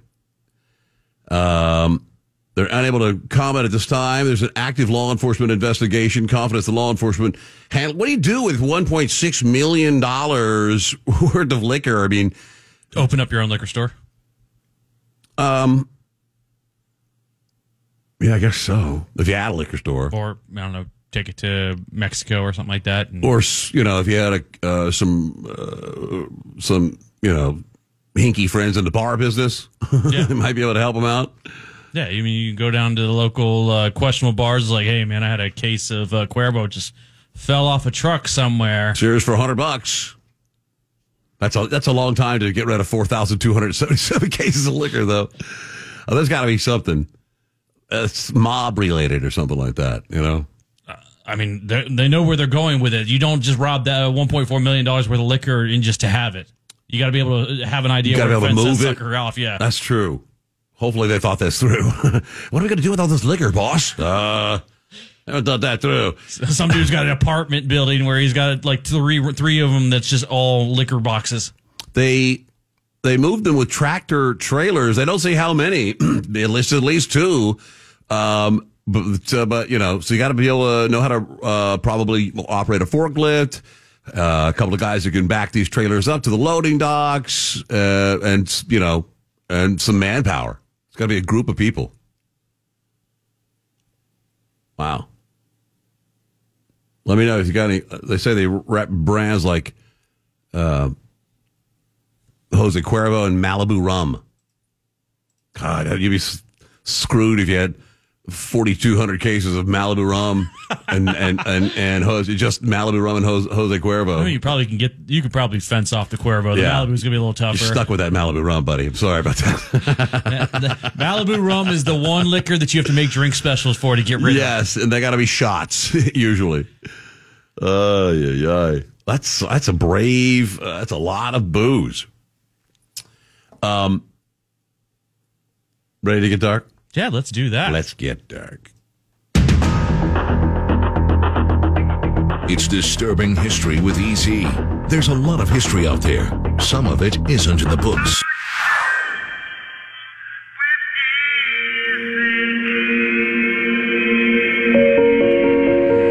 Like I said, archaeology has kind of always been fascinating to me. Most people think it's the Indiana Jones raiding temples and finding Nazi gold and all that type of stuff. When honestly, a lot of times it's like you're happy that you found someone's plates. Like, how cool is this? Right. Here's some clay, a water pitcher from, Oh, what was the one? By the way, a lot of pictures of Soviet Lauren's armpit hair. Yeah, I know. You have like a weird fetish thing going on. It was many pictures of his There's going to be some question marks going on. But a couple weeks ago, it was a big thing that they found some pieces of wood that they're pretty sure was an old bridge. And they're just like, a bridge like way before we should have ever had bridges. So it's kind of I've seen guys get excited about a nail they found. Oh yeah, I mean if we have been saying how this nail should not have been in this time period, so that's just amazing. And we'll talk about. There's a couple things on here that are pretty amazing. By the way, the friend that of Heather's who was rescued by Ron DeSantis, her name is Tally. She's going to join us in the next segment after this. So stay tuned for that. Sorry, forgot to promote that. We just got it. Nicely done. But like I said, we'll start with the very first one, which is the reason I kind of looked at this, because I saw a story about it over the weekend. I'm like, I got to do a little more research into this, and it kind of led me the rest of the stuff. But it's the Lloyd's Bank Corporalite. Lloyd's Bank? Lloyd's Bank Corporalite, which makes you think this is some sort of like maybe royal artifact of some sort. It's definitely in the British Museum of History. It's maybe a crown or something like that. No, it's a giant Viking turd. The Royal Bank? The Lloyd's Bank Corporalite.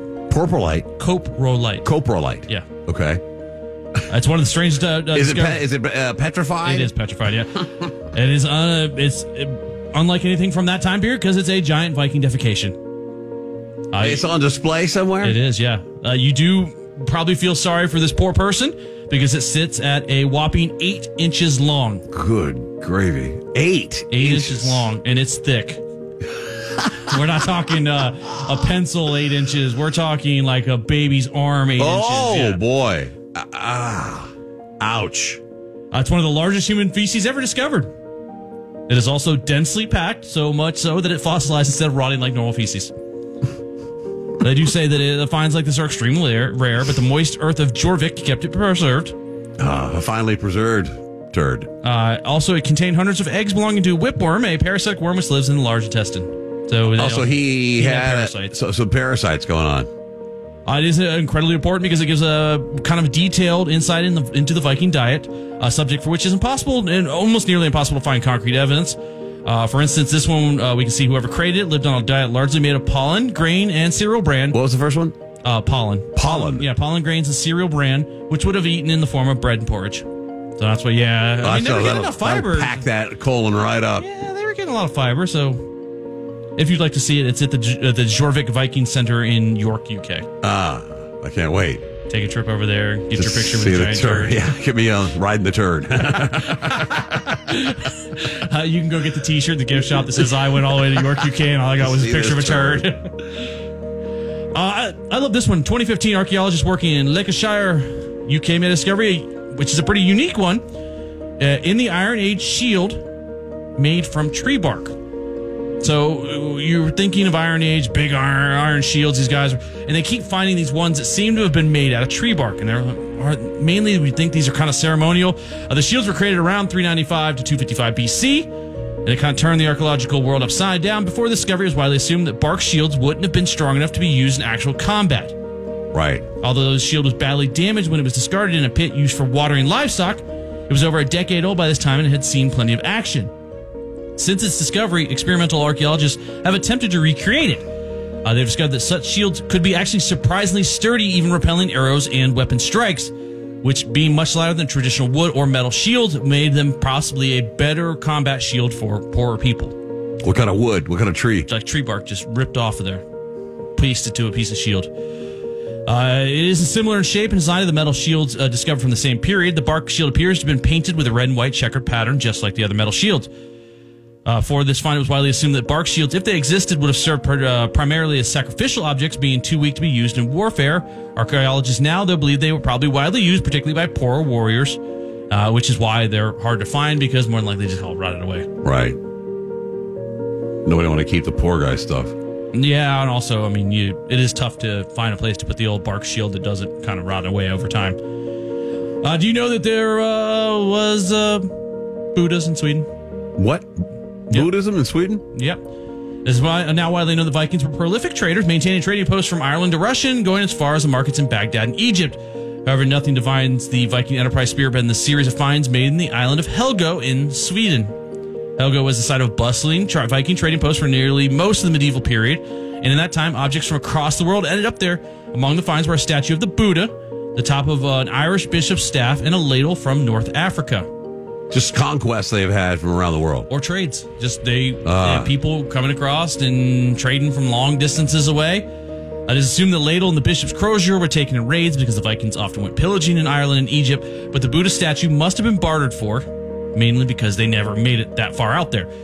Made in somewhere in Kashmir, India, around the 6th century, the statue was likely purchased somewhere along the trading route between the Middle East and Russia, where adventurous Vikings often traveled to raid and even join the Varangian Guard in Constantinople. And raping. They'd raped and pillaged. Yeah, I mean, I don't know if that gets you the Buddha statue. Oh, yeah. The raping, the pillaging. Maybe it could save you from being attacked by a Viking. Hey, instead of raping me, how about I give you this Buddha statue? Yeah, the unusual statue was likely carried back to Helgo and sold to a local merchant.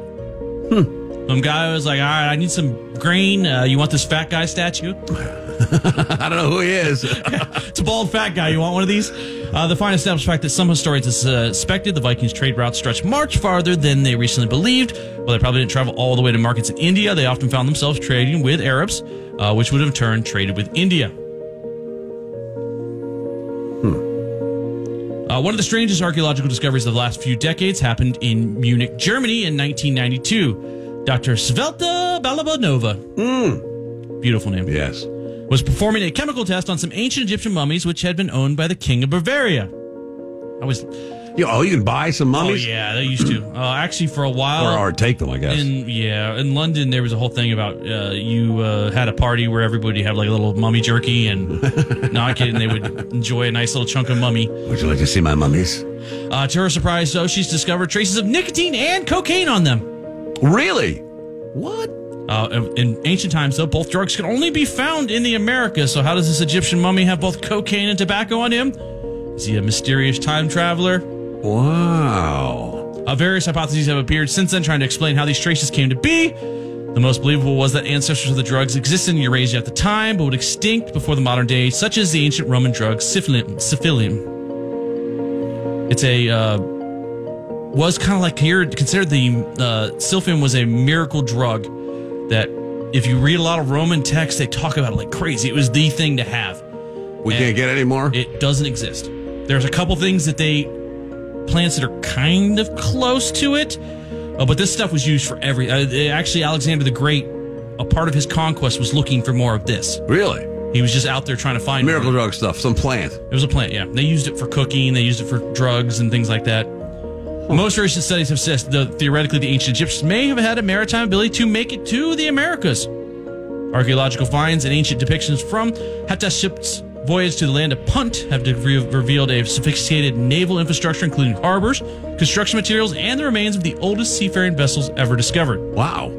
Or aliens. Aliens brought tobacco and drugs. Oh, maybe the aliens traded with them. Or maybe, it's Egypt, ancient Egypt. It was...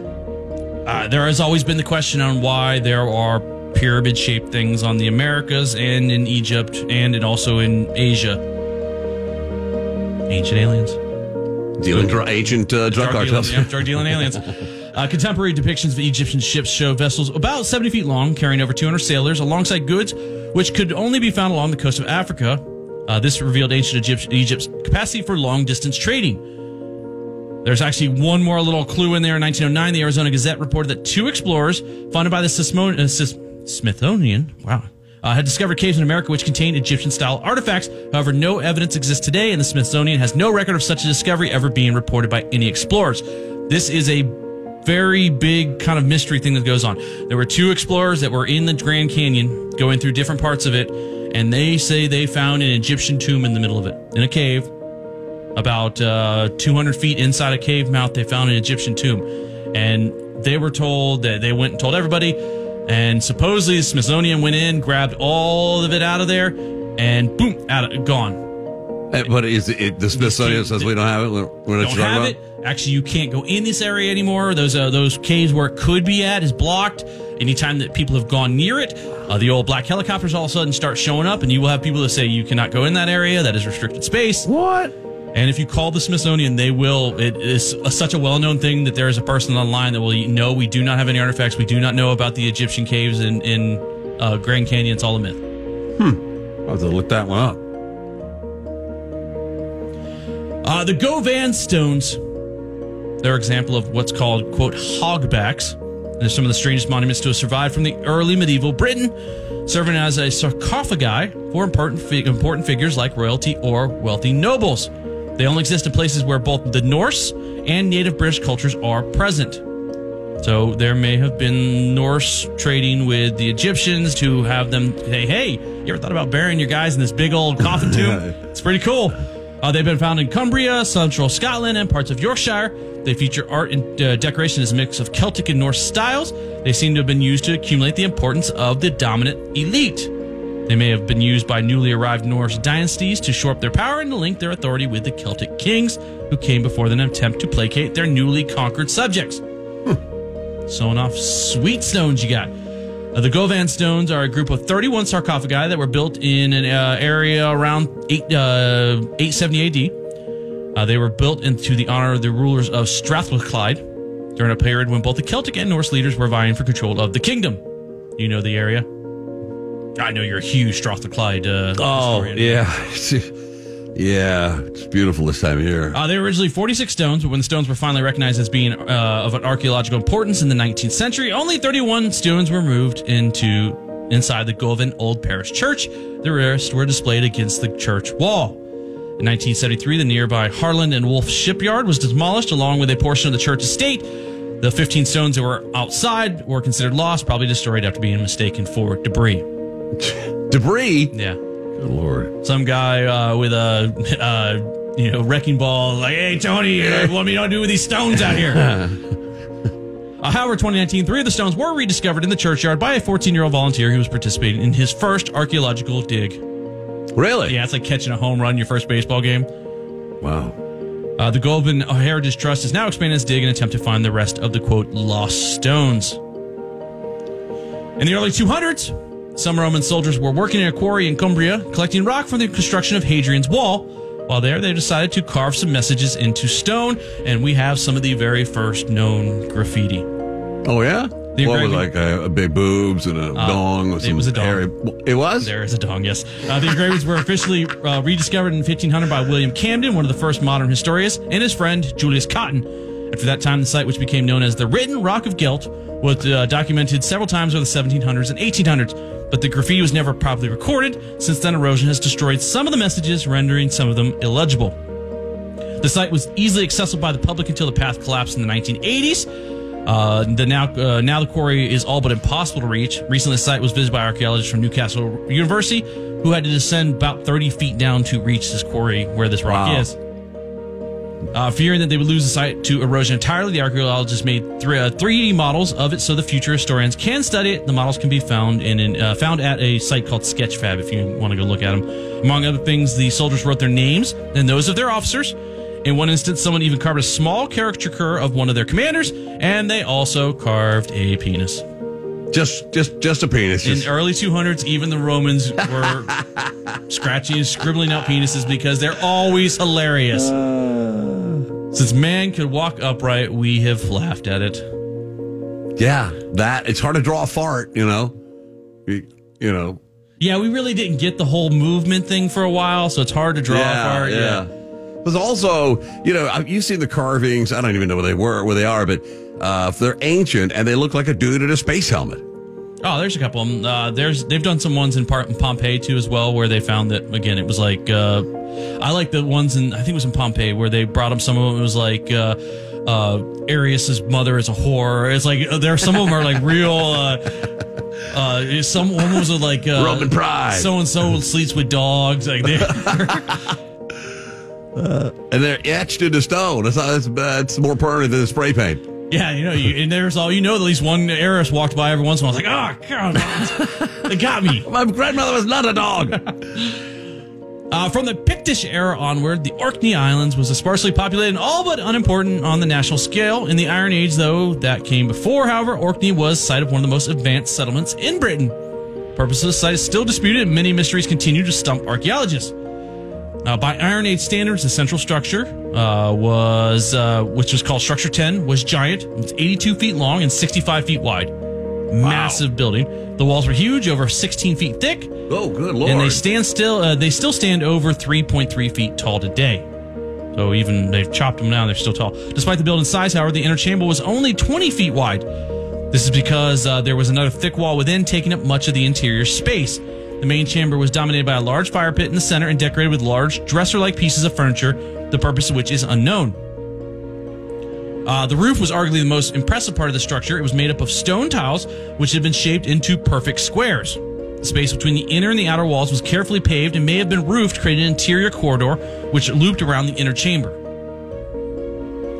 The unusual building has led many to speculate the site was some kind of temple, but its true purpose remains unknown. The presence of painted rocks randomly scattered across the floor of two of the site's buildings only add to the mystery. The most popular theory is that they had some kind of religious significance. One of the rocks was engraved with an image of the sun, or it could have possibly been like that trend that went on for about 3 or 4 years here, where people were painting rocks and leaving them all over the place, and you got Facebook groups like, I found the Cliff of the Dog rock, who painted this one. Yeah.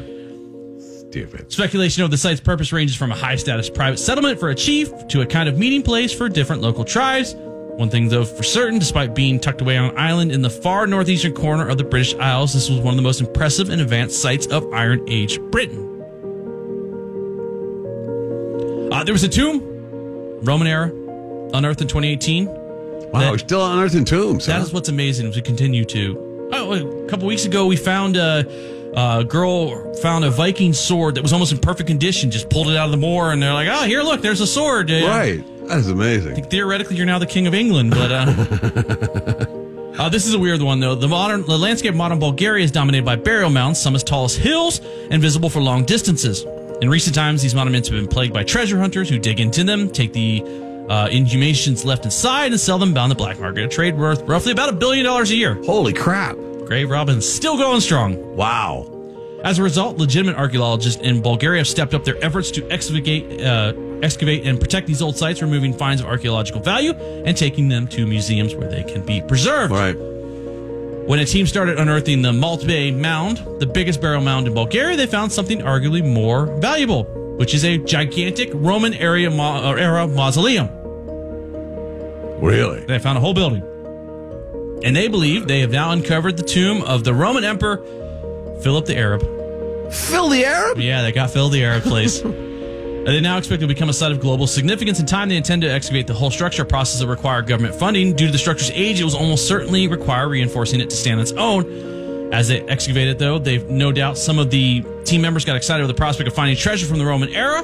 However, their hopes must have been crushed when they discovered the remains of a 40-meter long, 131-foot treasure hunter's tunnel, which had burrowed straight under the southeastern corner of the town. Which means that it has already been cleaned out. Empty to the bone because someone had dug a tunnel on a backside of it. Wow. 131-foot long tunnel on the backside of it that people wouldn't have noticed, and they just dug their way underneath it. Unbelievable. Team leaders said they expected to find things like cigarette butts and batteries inside such tunnels. In this tunnel, however, they discovered animal dung and coins from the reign of Sultan Suleiman the Magnificent. That's right. It was robbed a long time ago. The treasure hunters dug this tunnel in the 1500s. Wow. Fortunately, the adventurers appear to have failed to loot the tomb completely. The archaeologists have found coins and pottery dating to the 200s, but not whatever else was rich and expensive was sold, looted, and gone. You probably don't you get cursed when you open one of these tombs? Well, it depends if the curse is written on it. If you go to the curse and to the tomb and it says, "These who open this tomb shall be cursed from here on out," you don't open the tomb, right? Or at least you have a couple guys that are nameless. You have them open. They can't read. Yeah, you get those go ahead, fellas. Get to work on that too. Thanks. Yeah, pop that tomb open. When the acid sprays in your face, at least we'll know. And we'll end with one real quick one about some Neanderthal glue. Cool. Neanderthal glue? Yeah. For a long time, it was believed that Neanderthals just weren't as intelligent or as advanced as the old Homo sapiens. No. Even though we're finding more and more people, thanks to Ancestry.com and 23andMe, that have Neanderthal DNA. So apparently, Homo sapiens and Neanderthals were getting it on still for quite a while. But recent discoveries have turned that assumption on its head. In June 2019, archaeologists discovered evidence of Neanderthals using a primitive kind of glue on their tools. Their field working tools, not their tools. Okay.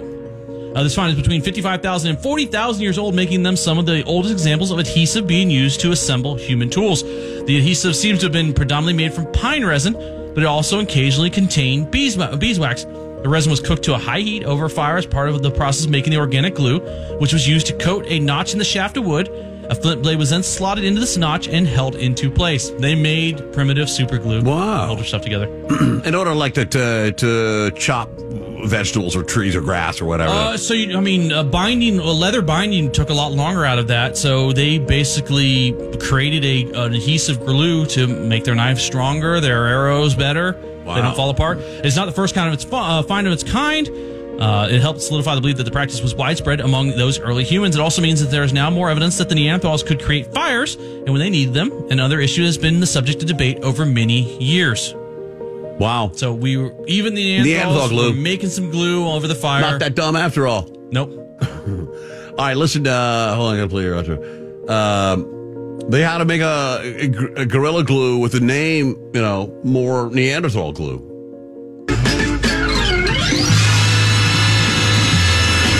Maybe I'm going to trademark that and get started on making Neanderthal glue. When we return, Heather's friend Tally, who was rescued from... Heather, did she come home last night? I believe she got here yesterday or the day before. I'm thinking it had to have been yesterday. A benefactor of Ron DeSantis' efforts. She will speak with us next. Stick around. It's a Shannon Burke Show on the Florida Man Radio Network. While serving in Vietnam, a grenade took my ability to see. Today, I'm a sculptor. Now, my fingers are my eyes. I'm Michael Naranjo. As a veteran, I know the challenges of life can be great. In my art, turning a lump of clay into something beautiful, that is worth doing. Life is like that. We each must use what we can to make things better. DAV helps veterans like Michael get the benefits they've earned. They help more than 1 million veterans every year in life-changing ways. Now, I show others how they can create something with their own hands. I know it can do a lot of good. With support from DAV, more veterans can shape their lives into a thing of beauty. My victory is bringing beauty into the world. Michael Naranjo, may your victories inspire many more. Support more victories for veterans. Go to DAV.org. When I left the military, I was excited for a fresh start, but civilian life has been harder than I thought it would be. Figuring out a new career while also being a good mom, wife, and friend. Some days I'm barely keeping my head above water. I finally realized that it's hurting my mental health. To get back to enjoying life again, I needed to get help. Discover how other women veterans like me have learned to thrive after military service by taking care of themselves and their mental health. Visit maketheconnection.net/women veterans.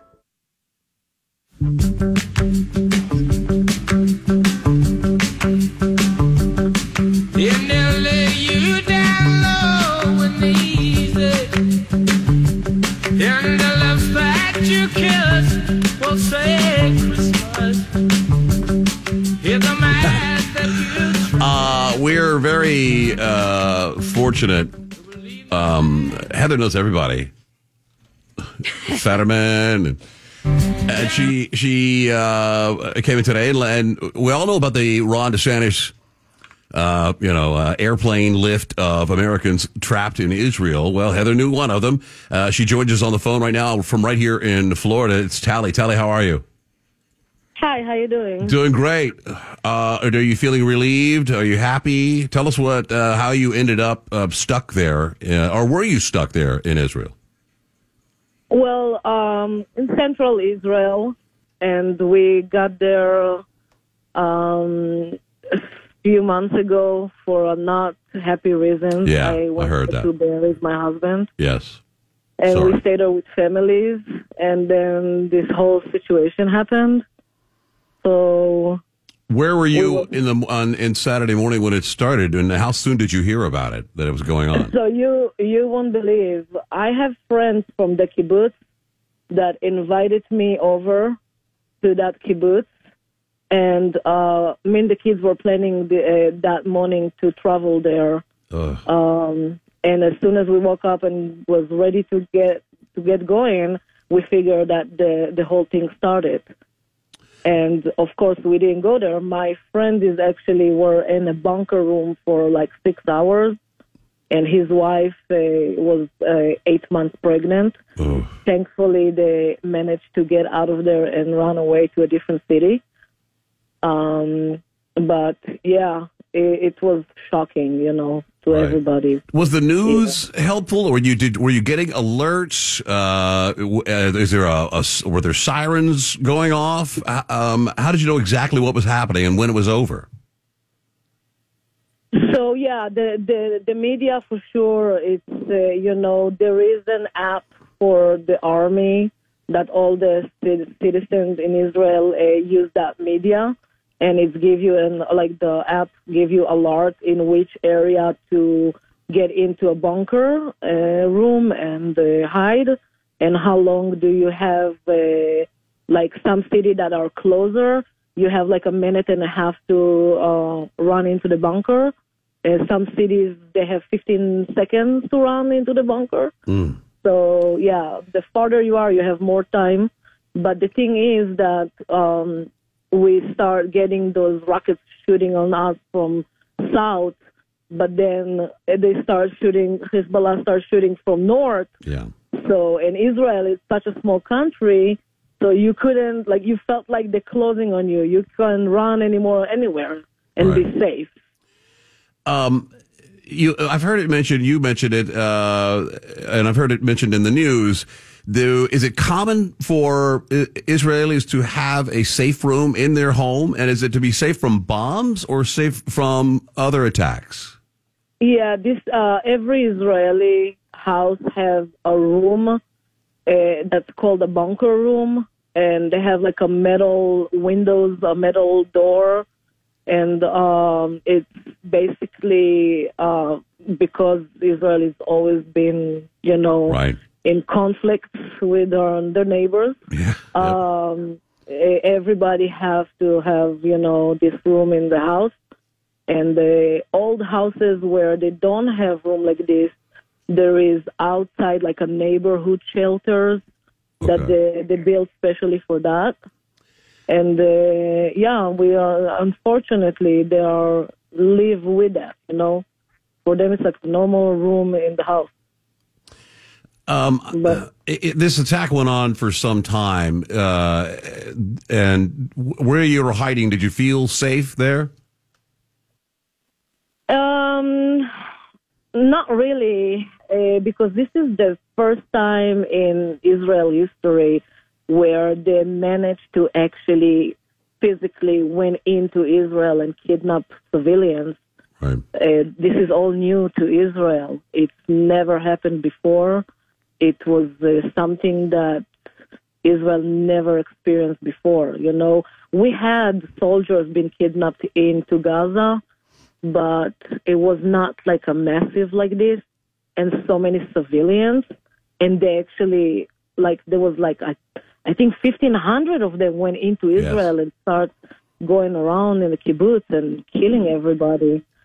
So it was shocking. There is a lot of, people were freaking out there. Every time we hear about more terrorists getting into Israel, people just, they don't go to sleep, first of all. Right. Until the morning, it's hard to sleep there because you're scared. Make sure everything is locked and, staying in a bunker room and make sure they cannot go into your house and attack you. It's a horrible feeling. Is there anger there? Or I know there's sadness because there's so many people were brutalized in horrific ways, and children and women and old people. But I imagine there must be an amazing unity there, and a lot of anger. And I know the anger is obviously at Hamas, but do Israelis believe that their government is operating? They approve of the way Netanyahu handles things like this? I don't think this is the right time to blame anybody. No. I'm not trying to blame it. I mean, you feel like they have your back. Netanyahu has the people of Israel's back. 100%. Okay. Yes. And there doesn't seem to be a lot of pushback from Israelis. Normally, when there's something there, the Western media and the Western leaders, politicians, call Israel as a restraint. I haven't seen that this time around. Is there any call for restraint from Israeli Jews? What do you mean by restraint? Not so much military. Like maybe you're killing too many, or you're bombing too many buildings in Gaza. Slow down a little bit. No. We are the only considering country We are sending notes before we bombing there for civilians to run away. The Hamas using their civilian as a shield, you know. Yep. They are not letting them get out of Gaza. They all want to run to Egypt. The Hamas doesn't let them go out. Believe me, after we're going to finish with Hamas, the civilians will be happy to get rid of them because they're controlled by the Hamas there. They don't like to be under this control too. They're scared. Right. We've seen a lot of videos from Gaza from young Palestinian children that are being taught to hate Jewish people. They want to stab Jewish people, run them over with a car. But I gather that that's not the feeling of, is it the feeling of the majority of Palestinians? Do they, if you had to take a guess, what percent of civilians support Gaza? Support Hamas? Because a lot of people, it would seem to the Western world, that a lot of Palestinians support what Hamas is doing, but you're saying that many of them don't. I'll tell you something. They support them from fear, because if they're not going to support them, they will be died. They will be killed. You understand? Yes. They support them because they're scared. It's like they've been forced to support them. Let's put it that way. They don't like to be under that, control of Hamas, but they have no choice. They have no choice. I'm sure no mother will want her kids to die and send them to bomb themselves, Right. But over there, they have no choice, and they train them from young age. When they go to school, and all they learn is to hate and kill, and it's brainwashed from young age. Right. What do you think? We're talking with Tally. She is recently flown out of Israel. We'll get to that in a minute. Once the attacks started, she's just home yesterday. Do you think, Tally, in your opinion, is it possible for peace there? And if so, what has to happen before peace can be achieved there? Unfortunately, you cannot make peace with them. Right. There will be no peace, and not from our side, from their side, because they grew up with so much hate that they don't want peace. Right. They just want all of us to die. They don't like the Jews, and it's not just the Jews. Everybody that doesn't believe like them. They don't like the American either. Right. They don't like the West. Exactly. This is Hamas. It's ISIS. Yep. Exactly. And they found flags of ISIS on some of the terrorists that our army managed to kill. Is it possible to erase that ideology, that mindset in the Middle East? I mean, it seems to me that Hamas in Gaza is the problem. West Bank is not so much a problem. I know there's Hezbollah in Lebanon there, but is it possible to impress upon Hamas from the massive destruction they see there to, I'm sure the IDF would love to eliminate them for good physically if possible. That seems to be the goal. Do you think that at some point they can show them that Israel means business? We lost almost all of Hamas, and we lost many, many civilians. Maybe we should not fight every Jew for the rest of our lives? You can't. You can't change their mind. It's hard because they don't teach and they don't learn love. They don't learn to value life. They believe on to die for Allah, for God. It's hard to change their mind, and they get brainwashed from Iran and from their leaders sitting somewhere else, and just tell them to go and kill themselves, and for them, their belief that they become like shaheed, like holy when they die. Right. So it's so sick. It's just very sick. Very sick, mind, the way they think. There's many people in the West, I'm sure you're aware, liberal people here in the West that are sympathetic to Palestinians, and they believe things that have become, lies that have become truths, that Israel is a colonizer, that they're, how do you deal with Westerners and liberal people that sympathize And sickly and sadly enough, some in America even celebrated what Hamas did. I mean, what can you say to these people to help them understand the situation? I will recommend them to go and live in Gaza for a week. That will change their mind for sure. I mean, we have outrageous groups here, gay people, homosexual people here in the West believe that, I mean, they'll go out and march, gay people for queer, LGBTQ people for Palestine. What would you say to those people? They will get killed first, let's put it that way. They're first to die. Hamas don't like the gay people. They will kill them, and they don't, they're against them. So I don't know why they support them, because they're going to get killed first as soon as they get to Gaza. Wow. Yeah. So the blockades there were lifted, and before these attacks came, and there was a time when the blockades were open, and people went back and forth, and they worked in Israel, and they bought goods and food and things of that nature, and then they shut down because of terrorist acts. While every time there's an attempt to have a peaceful relation and some economic commerce in between Gaza and Israel, there's terrorism. Do you feel like there is? I mean, I know there's a lot of Arabs that live as Israeli Arabs that live in Israel, and doctors and lawyers, and but they're a different brand of a different kind of person. Why can they have tolerance and others cannot? So the way Hamas thinks, the Arab that live in Israel and they have Israeli ID and they live just like any other Israeli, They don't get any they're not special, right? Yeah, they think they are traitors, so they hate them as well. Yeah, they hate them as well. When Hamas bombing Israel, they don't care if they kill Arabs, Muslims that live in Israel. For them, they are like us. They just don't care. So, of course, the Israeli Arabs, the Muslims that live in Israel, they support Israel. They don't, they think that Israel is a free country. This is the only country that Muslim can live inside and not get killed for let's say a woman showing her arms or stuff like that. Right. They have freedom, in Israel.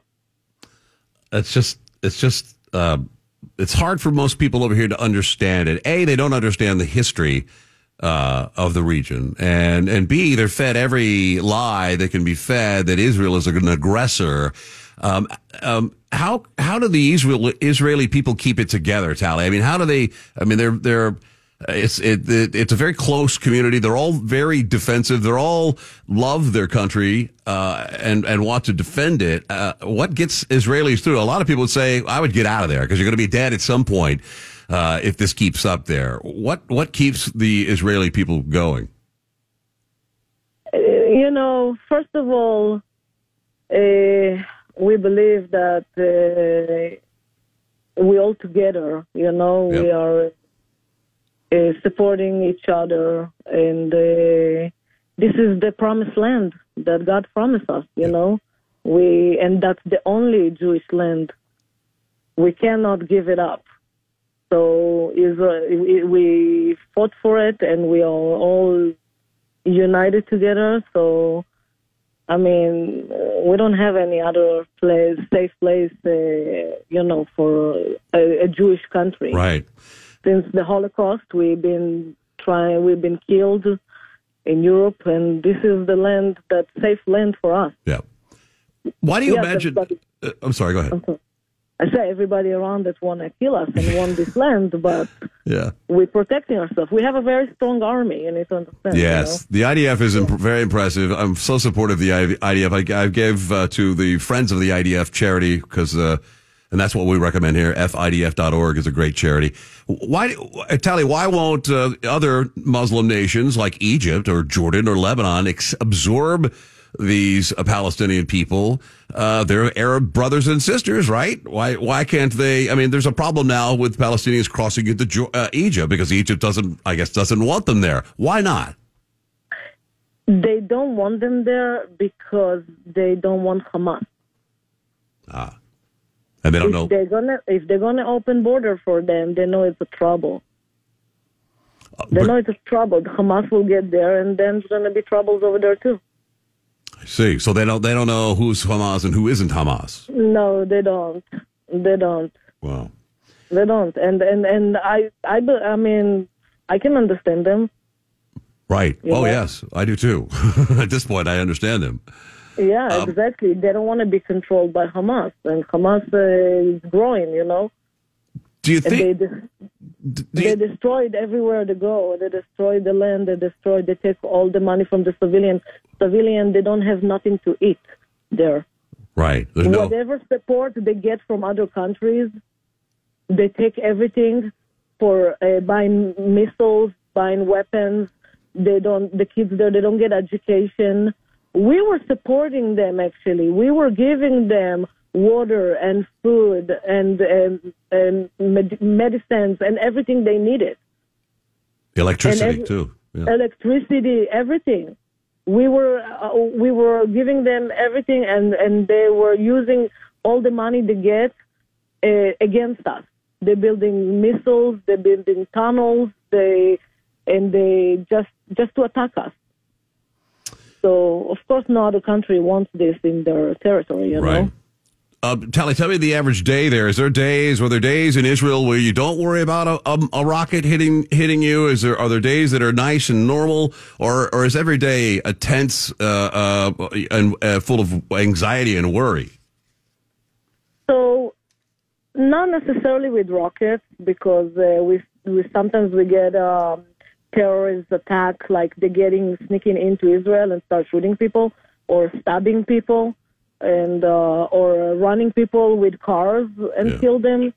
But if you're talking about from Gaza, from Hamas, what happened is they are taking a break for like a year or two, building them up, collecting enough missiles and everything, and then they attack. So every year or so, they have time, mostly around Ramadan or, stuff like that they're deciding to attack. We attack them back. They're trying to ask for quiet and to stop it. And then doing it again. Yeah. It's an endless cycle. Tally, thank you so much for spending time. I hope we stay in touch with you and check back in. Do you check back in with your friends and family in Israel regularly? Yes, I talk to them every day. My nephew is in Gaza, is fighting right now as we're speaking. Wow. He's in the IDF. Yes. And we're hoping, for his safe return, for all the IDF soldiers to return safely. Yeah. And we hope not to lose too many lives there because it's horrific. Yeah. Tally, thank you again very much, and bless you. We all stand here with Israel, and bless you and your people, and we'll stay in touch. Thank you so much for your time. I do want to thank the governor, Ron DeSantis, for everything he does for the state of Israel. Absolutely. He's definitely a friend of Israel. Yes, he is. Florida is, for sure. He is amazing, yes. Tally, thank you so much. Bless you. Have a great day. Thank you. Bye-bye. I appreciate it. You too. Bye-bye. Wow.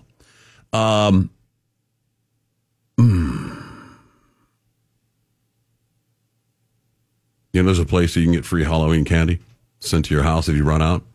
I'm ready for it. Do I have to give it out to the kids, or can I just keep it? It sounds like a racket. It's obviously going to be abused. It's the M&M's people.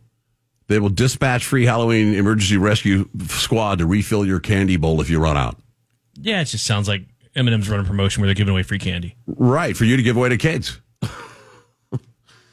Anyway, had to thank your friend Tally again for us. That was really awesome. And maybe we can stay in touch with her. She can give us some updates. She has an inside, line. Oh, for sure. Cool. When we return, our buddy Eric Matheny will join us. Stick around. Well, I got to make this different. I'm sure he's got a lot on his mind, speaker-wise, Israel-wise, are we going to war-wise? We'll get it next. It's the Shannon Burke Show on the Florida Man Radio Network.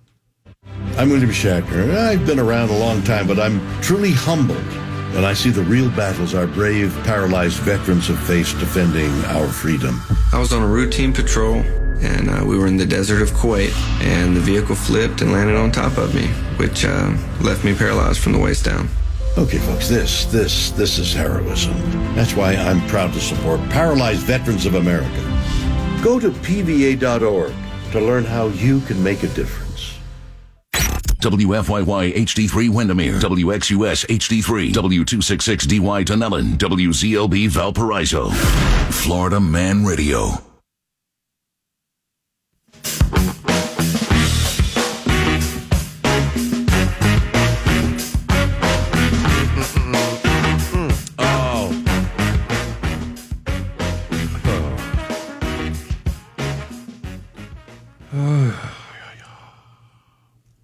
The Sinaloa cartel, seriously, about this fentanyl business.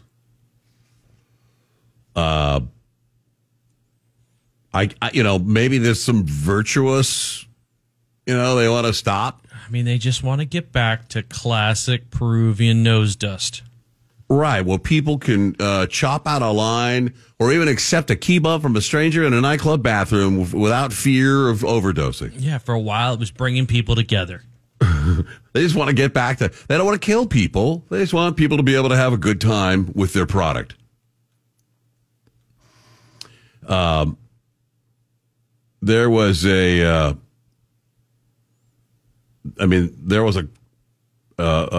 fentanyl processing lab in Culiacan. That's the Mexico Sinaloa state there. They were the leading exporter to the United States, prohibiting production and trafficking. Now the orders come to stop it, to knock it off. And it's because they understand business. The Chapitos, the group led by the four sons of El Chapo, understand that, people are buying less cocaine because they don't know whether or not it is tainted with the fentanyl. So they've just cut the fentanyl. Look, we know our market, and there's fear about the product, that it could be, dangerous, more dangerous than it is, and knock it off. I'm sure the profit margins on the cocaine were much higher too. With fentanyl in it? Well, no, without. I mean, when they were just selling straight cocaine, there's probably more money into it. Now that they don't know if there's fentanyl in it, people are not buying the cocaine anymore. They're losing out some money. Well, they still deal in heroin, Mexican heroin. Yeah, I mean, what can you do? But they don't deal in fentanyl anymore. Or they're heavy in the cocaine. I mean, fentanyl was designed to be it was designed to be a synthetic heroin. So it's not to be meant to mix in the cocaine. We check in with our friend Eric Matheny from the Bob and Eric Save America podcast, among many, many, many other things. Find out where you get your social media at Eric M. Matheny. Eric, how are you, buddy? What's happening? Doing well. How are you? Doing well. Thank you. Let's start at the top. Let me just ask you, do you think Biden is looking for a war? I don't think it's just Biden. I think probably 90% of Washington is looking for a war. I think they've been looking for a war ever since they lost the White House when Obama left. I mean, there hasn't been a new war since can't remember when. And, here we are really kind of fighting a proxy war with Russia. But, now it sounds like we're ramping up our involvement in Israel. I've heard Iran is now making threats. I mean, this really has the makings. If you look at it historically, it really has the makings for a global conflict. And I think that nothing would be better politically for Biden. I think he'd love to be a wartime president. I think he's going to gain a lot of support from those lukewarm rhino Republicans. I think they'd love to be in another war. And, sure enough, Russia's going to throw its hat into the ring. I mean, they're going to back Iran. China's going to get involved. This is, again, this is really terrifying. And I've been saying it a lot. I said it on my program. It really feels like we're in that second Obama term where when you go to a theater, you go to a sporting event, you're thinking about terrorism. I mean, think about the 7 million people who have entered this country illegally in the last 3 years. Shannon, we shut down the country over a virus with a 99% survival rate. So 1 out of 100, if we could save 1 out of 100, we're going to shut everything down. Right. Think about that number and then multiply it exponentially, and think about how much danger is coming into this country through that open border. How many people we don't know who they are, who they're affiliated with, what they believe, what they're capable of. If just one gets across, it doesn't take much. Right. A shooter, a bomb, a chemical weapon, and that border's wide open. Nobody on either side. We got the Republican-controlled House hasn't done a bit of good as far as stemming the flow on the border, and sure enough, the Biden administration isn't going to do anything. So we are, the world is not in a good place today. I'm concerned about the 1.5 million gotaways. The 7 million people bother me, but the ones who came in a way, the way I look at it is they could have come, walked across like anyone else, allow themselves to be apprehended and processed, given their free cell phone and their gift cards and sent along their way, but we'd have their 411, their info, who they are, etc. The ones that didn't do that, when they could have easily just walked across, there's a reason they were gotaways and swam over or climbed a fence or whatever, because they don't want us to know who they are. And just today, it was reported we've found a couple of, Iranians of interests, Egyptians of interest at the border. That's what frightens me more than anything else, is that type of thing, because it would be used to change the way we vote. Maybe come 2024, we'll make Biden a wartime president. Do you think it could be used to lock us down? Well, I think anything's possible. I mean, let's think about this in terms of where we were back in 2020. Coming in a January, February, March of 2020, all of a sudden it's COVID, and that changed history. Would a global conflict have the same effect? Would we have to lock down? I mean, people are so conditioned already to it. I don't think it would take much. I think, granted, 50% of the country or more, if you said, take shelter, lock down, I think they would. I think they've gotten so conditioned to it. But yes, of course, Biden or whoever it is, because I'm hearing a lot of rumblings about other people. Maybe that's going to be the big surprise. They pull them out. I was just at Clay Clark's event this past weekend, and people are talking about Michelle Obama. They're talking about Gavin Newsom. So it may not be Biden, but really it doesn't matter who's in place, because it's a regime. It's something nefarious, something evil that is lurking, that really seeks to deprive Americans of that sense of security. So you'll give in to the government. They're the same people that did it with COVID. And the one thing that we had with Trump, we had safety. We had safety in the world. We did not get involved in any other world wars, because people thought, this guy's crazy, this guy's unpredictable, I don't want to mess with him. They know Joe Biden. They've known him for 50 years. They know what he's capable of, more importantly, what he's certainly not capable of or not willing to be capable of. There's no fear. Every time he walks up a set, they have to give him like the little ramps now, like 3 to 5 steps, right, to give your dog to get up on your bed. They give him that. He falls down on that. I mean, they can't even get that right. And you got to understand, like, we sit here and we joke about it, we laugh about it, but our enemies are salivating. They're looking at that and going, like, my God, this is what we've been waiting for a week in America. They've always hated us. That we're never going to win hearts and minds or say love America. They don't want that. But my God, we could keep them at bay with fear. I mean, the spectacle of fearsome acts, like they say in Gangs in New York, and we don't have that anymore. Every time some full-bird colonel is wearing a dog mask, or you see a whole bunch of high-ranking generals and admirals, males in skirts, we're not instilling fear in anybody. Right. With a second carrier group being sent to the area, I mean, one meant, okay, look, we're here in case the other guys want to get squirrely with Israel. We're here. But what do you make of the second one? To me, it just says we're bent on war. We are bent on war, and I've thought this. Israel's more than capable of defending itself. Obviously, we're watching that. Right now they're tearing up Gaza. And you can have your opinions about that and whatever they may be. But the bottom line is that, we can support Israel. We can, our hearts are with Israel. But is this our conflict? No, I don't think it is our conflict. I think that Israel's more than capable of defending itself. And Benjamin Netanyahu, you can find the footage. He's come out and he said that before, like, we can defend ourselves. Right. They've been doing it for 70 years. But I think, the war machine, that uniparty in Washington, if there's one thing that's bipartisan, It's war. Yeah. Both sides love war. There's money to be made. There's power to be had. I mean, a lot of people profit, politically, financially from war, and they're getting rich on both sides. They'd be nothing more than delighted to get involved in this. And you get Iran and Russia and China in the mix. It changes everything. I mean, imagine if we're in a world war. What does that mean for our election coming up? What does that mean for our individual liberties at home? And then if you have the spectacle of fear of all these people we've let in, you don't know who you've let in. Now we have to start thinking about that. Okay, if I go to the ball game or I go to a theater, is there going to be a terror attack? And I think something's going to happen here. And it's going to, I mean, we've been forever changed since 9/11, but I want to feel like in those Trump years, we really started to come back from that, and it wasn't part of our daily thought process. But now it is, and it's back, and we don't know who's here, and we see what's going on in the world. And this is a 100% direct reflection of the lack of American might, of American leadership, of just exuding that strength on the world stage. This is the price we pay for that.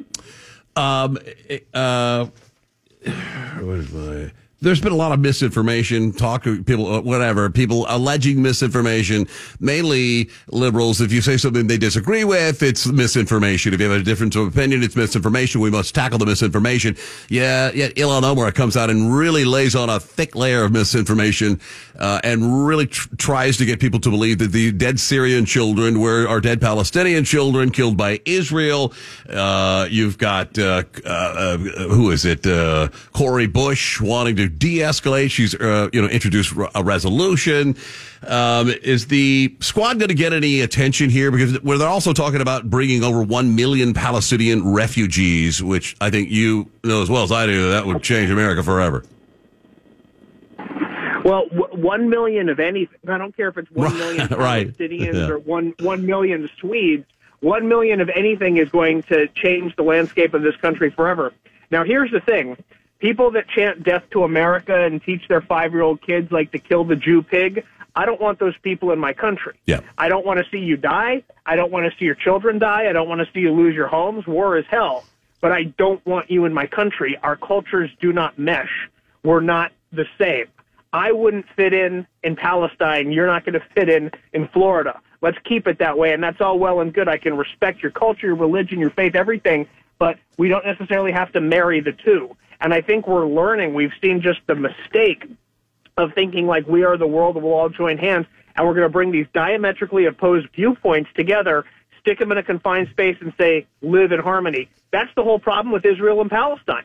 That's why they're in the conflict they're in. So Germany, UK, France is seeing that, 5, 6, 7, 8 years ago, importing, let's take in 1 million people from here, 1 million people there. These are cultures that have nothing in common. It's more important. I mean, the left loves to preach diversity, but I argue that commonality, that unifying principles are far more important for a culture than diversity for diversity's sake. Right. And that's, diversity of thought, diversity of ideas is the true diversity, but you can't have a culture without unifying principles. You can't have a country without that.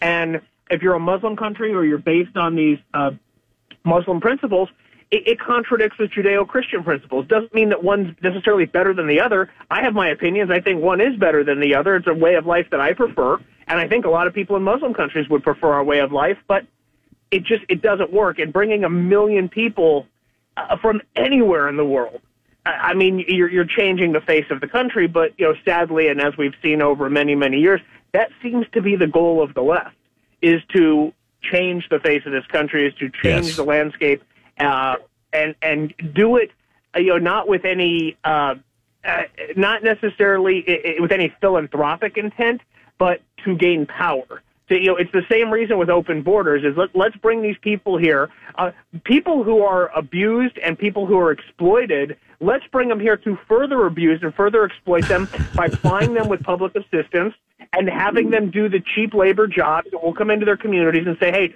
who brought you here? Who gave you your citizenship? Who gives you your food stamps? And on the other side of that coin is the right, who's in bed with big sugar and in bed with the manufacturers and the farms that need the cheap labor because no Gen Z idiot who's getting a gender study degree is going to go pick cabbage. They're not going to do it. They're going to demand $170,000 a year to be an activist. Right. The left is learning a lesson here. I see, the 30 student groups out of Harvard that sign a letter, blaming the Israeli regime entirely responsible for the mass killings and kidnappings of Israelis. They face a heavy backlash. Some of them sticking to their guns, some of them not so much. Then the money starts to dry up. Ken Griffin says, "I'm not going to give you $500 million like I did last year." You've got other businessmen like Ackerman who said, myself and a bunch of other CEOs want the list of people that sign these letters because we will vow never to hire any of these Harvard grads. Are we seeing a cancel culture in reverse here? I think so. I'm surprised that it's taken them this long. And honestly, like with the BLM, I saw BLM Chicago, they got rid of it really quickly, but they posted like an image, almost like an iconic image of a paratrooper. And obviously those paratroopers landed at a concert and committed atrocities on civilians.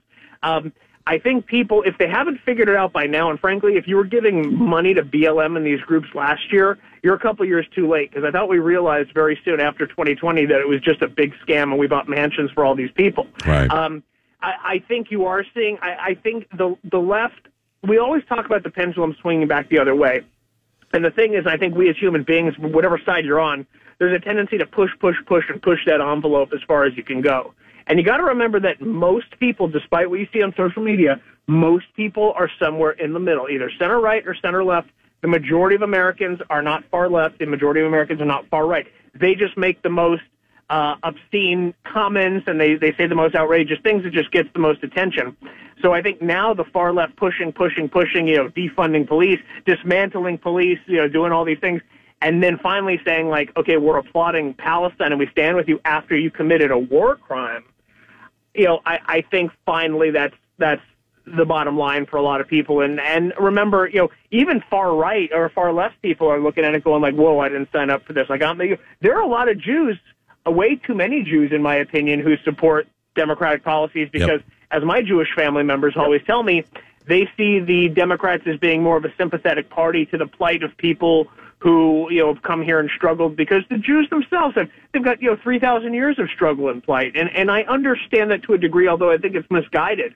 But I think they're finally seeing, like, wow, you want to talk about, Donald Trump got in more trouble for saying good people on both sides than the left has gotten in for basically siding with authentic Nazi behavior. Like, let's go in and kill a bunch of Jews. It's really terrible. But, I think you are seeing some degree of cancel culture in reverse. What do you make of DeSantis's plane flight? We just spoke with a young lady, an Israeli woman named Tali, who was flown out, was very grateful for DeSantis flying her out. Came in last night, as a matter of fact. Is it a stunt? Why were these people helped by the United States government? What do you make of it? Well, look, Corey Mills, also our congressman here in Florida, he's also like 96 out. Yep. Hey, you know what? Like, I've always said, like, I'm not supporting DeSantis for president. I don't think he's the best candidate for president, but I don't have anything against him. I think he's done a good job in Florida, and I'm not going to, play the game where I'm, everything DeSantis does is now wrong because I'm supporting Trump in the primary. It's great. Look, whether he's doing it for clout, whether he's doing it for genuine reasons, honestly, his motives, I'll never know what his true motives are. The bottom line is he's doing something more than our government is doing. Yep. If he gets just one American home, my hat's off to him. I mean, honestly, I really, my beef with DeSantis is that, he didn't read the room, and he kind of pissed on most of his supporters who also support Trump. Trump and DeSantis go hand in hand with each other, and I never wanted to see a custody battle between the two of them. But hey, if DeSantis does something that helps Americans, absolutely take my hat off to him, and thankfully he did that. What do you make of the judge's latest gag order for Trump? And will they stick him in jail? We've talked about that, and I've thought, it's coming and coming, and it's going to get harsher and harsher. I always thought, like, this judge, obviously, she's going to protect her record, she's going to protect her image, and kind of try to protect the illusion of everything going on. there's going to be a gag order. Then there's going to be a more restrictive gag order. Then there's going to be a more restrictive gag order. And mind you, this is kneecapping him as far as being able to campaign. However, Donald Trump is not disciplined. And I can imagine him, as much as I respect him and want him to be president again, I, as a lawyer, would not want to represent him because I think he'd probably be a very difficult client. I don't think he can help himself. You have to remember, Donald Trump is 77 years old. He's a billionaire. He's been president, and he sleeps with a supermodel. So everything that he's done in his life has worked. He's achieved tremendous success doing what he does. So do you think in his 77-year-old brain he's going to go, gosh, I really need to change? That's not who he is. I think he can't help himself. He loves the adulation. He loves the voice he has. He's going to say something that's going to get him in trouble. I think they're going to give him many chances because they know the effect and the image, what that's going to do by putting him in custody. But I would not be surprised if, as we get closer and closer to the election, he gets, they remand him. I hope to God it doesn't happen, but I think that's ultimately where it's going to lead. I mean, ultimately, contempt of court. What is the weight that contempt of court has? The judge could put you in jail if you don't listen to the court order. So it very well could happen. Would it end up in a house arrest or 30 days? Or, I mean, they want to keep him off the campaign trail, certainly. And this would do that. Well, have you ever in your legal career heard of a gag order where the subject of the gag order could not talk about the prosecutor or anyone else, any of his the judge's staff or court staff?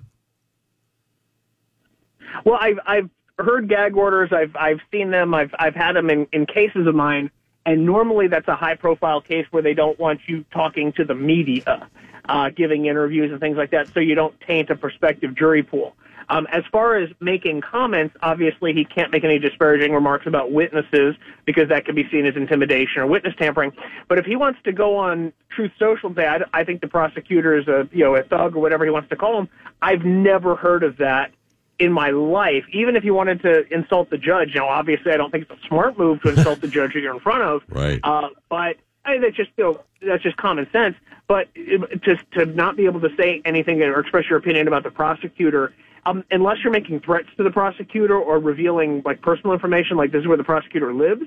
No, I've never seen a gag order like that.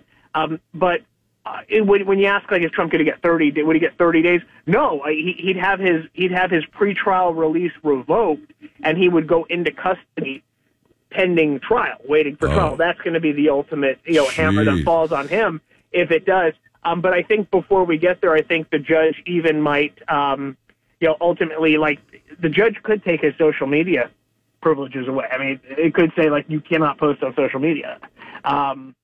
Wow. Judges can do that. I mean, when you're a defendant in a criminal case, I mean, your free speech rights, to a degree are curtailed in the interest of meting out justice. So, I hope it's a very frustrating situation to be in because you want Trump to be Trump and to speak his mind and to say what he wants to say, but on the other hand, like what he's up against. He's up against the full force of the U.S. government, and I can tell you, 16 years doing this, that the last thing you want to be is a target of either state or federal government. Yeah. They will screw you more ways than you can imagine. Are we going to get a speaker tomorrow? I hope. Jim Jordan, I hope. But let me tell you something. Jim Jordan, I respect him. I hope to God he's my speaker. I hope that he wins. But I want to see a process. I want to see debate. I want to see argument, and I want to see accountability. I love Jim Jordan. I respect him. I think he's going to be a great speaker if he wins.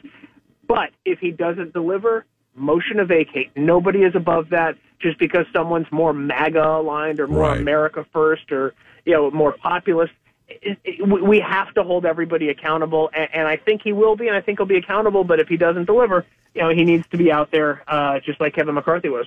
Excellent. Eric Matheny, ladies and gentlemen, listen to the Bob and Eric Save America podcast. Get it wherever you get your podcast. Also follow Eric. He's a great follow on social media at Eric M. Matheny. Eric, thank you for your time, sir. I appreciate it. Thank you so much. Have a good one, man. See you. All right. Whoa. When we return, I'll tell you what the funeral worker took the liberty to use that belonged to a dead man he had just recently taken to the funeral home. He noticed something in his home, said, man, that looks kind of cool. Wanted to take it with him, couldn't take it with him. Then he went home he went back to the guy's house and he utilized this item in a most disgusting way. And then he was busted for it, which is even weirder. Stick around. Your remarks as well. It's the Shannon Burke Show on the Florida Man Radio Network. A veteran's hope. Where are you hiding? I search for you in the seconds, the minutes of each and every day. Hear me as I call out to you. Take my hand. Lift me up as I lift up others. Welcome me home, father, mother, sister, brother, son, daughter. Hear us now. Alone we stood, divided we fell. No longer.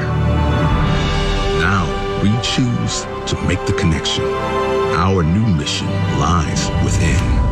Visit maketheconnection.net to learn more. My dad served in Vietnam, the 82nd Airborne Division. He never talked about it, and my mom knew not to ask.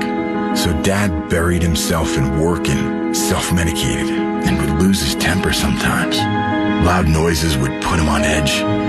It got rough. So I finally said to him, Dad, you gotta get help. As a family member or friend, you may be the first to notice when a veteran you love has been going through changes. Things like withdrawing, drinking more, or increased anger could be a sign of a larger health concern, but help is available. Dad finally went to VA for one-on-one and group therapy and got some really great tools to help him manage things. And I got my dad back.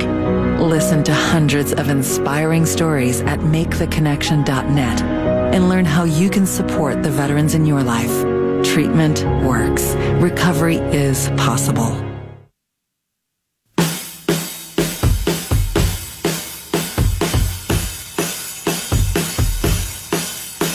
You might think that you're doing fine because you're not addicted to drugs. You don't have a drug problem. According to a new study, though, you've got to be very, very careful out there. A ultra processed food, or UPF, you might find that is addictive. Like you can't stop eating it. Tastes so good. A new study from University of Michigan now concludes that ice cream, things like ice cream and potato chips, are just as addictive as cocaine or heroin. Yeah, okay. Well, when I see someone trading their baby for a bag of Lay's potato chips, I don't know. More than 1 in 10 people are hooked. Now, if you like to eat an Eskimo pie every night, and then one night you're out and you can't get them, you're trying to, go cold turkey on them. Do you go into withdrawal symptoms? I'll usually break into my neighbor's car to see if I can get loose change out of it, so I can go buy some more.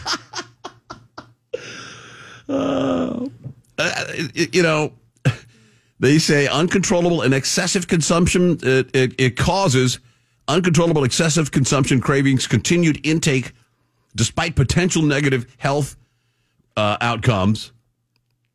Many UPFs for many people are addictive, and when people experience food addiction, it's always to an ultra-processed food product that's giving them that addiction. But exactly why remains a mystery. It's not like nicotine or tobacco, like a single ingredient in it that makes you addictive, but rather contraindications of multiple things. But even natural foods have more carbs or more fats, but not high levels of both, where UPFs have disproportionately high levels of both. Yeah, well, again, when I see somebody shaking and I ask them what's going on, they're saying I'm detoxing from Snickers. Man, could you help me with some M&Ms, bro? That's it for us today. Thank you for tuning in. Thank you, Eric. Thank you. Thank you, Heather. Thank you. We're back tomorrow at 3 Eastern, 2 Central. Bubba the Love Sponge gets the whole network started in the morning. And then it's Don Miller time. We'll see you tomorrow on the Florida Man Radio Network. I am Shannon Burke. Good night.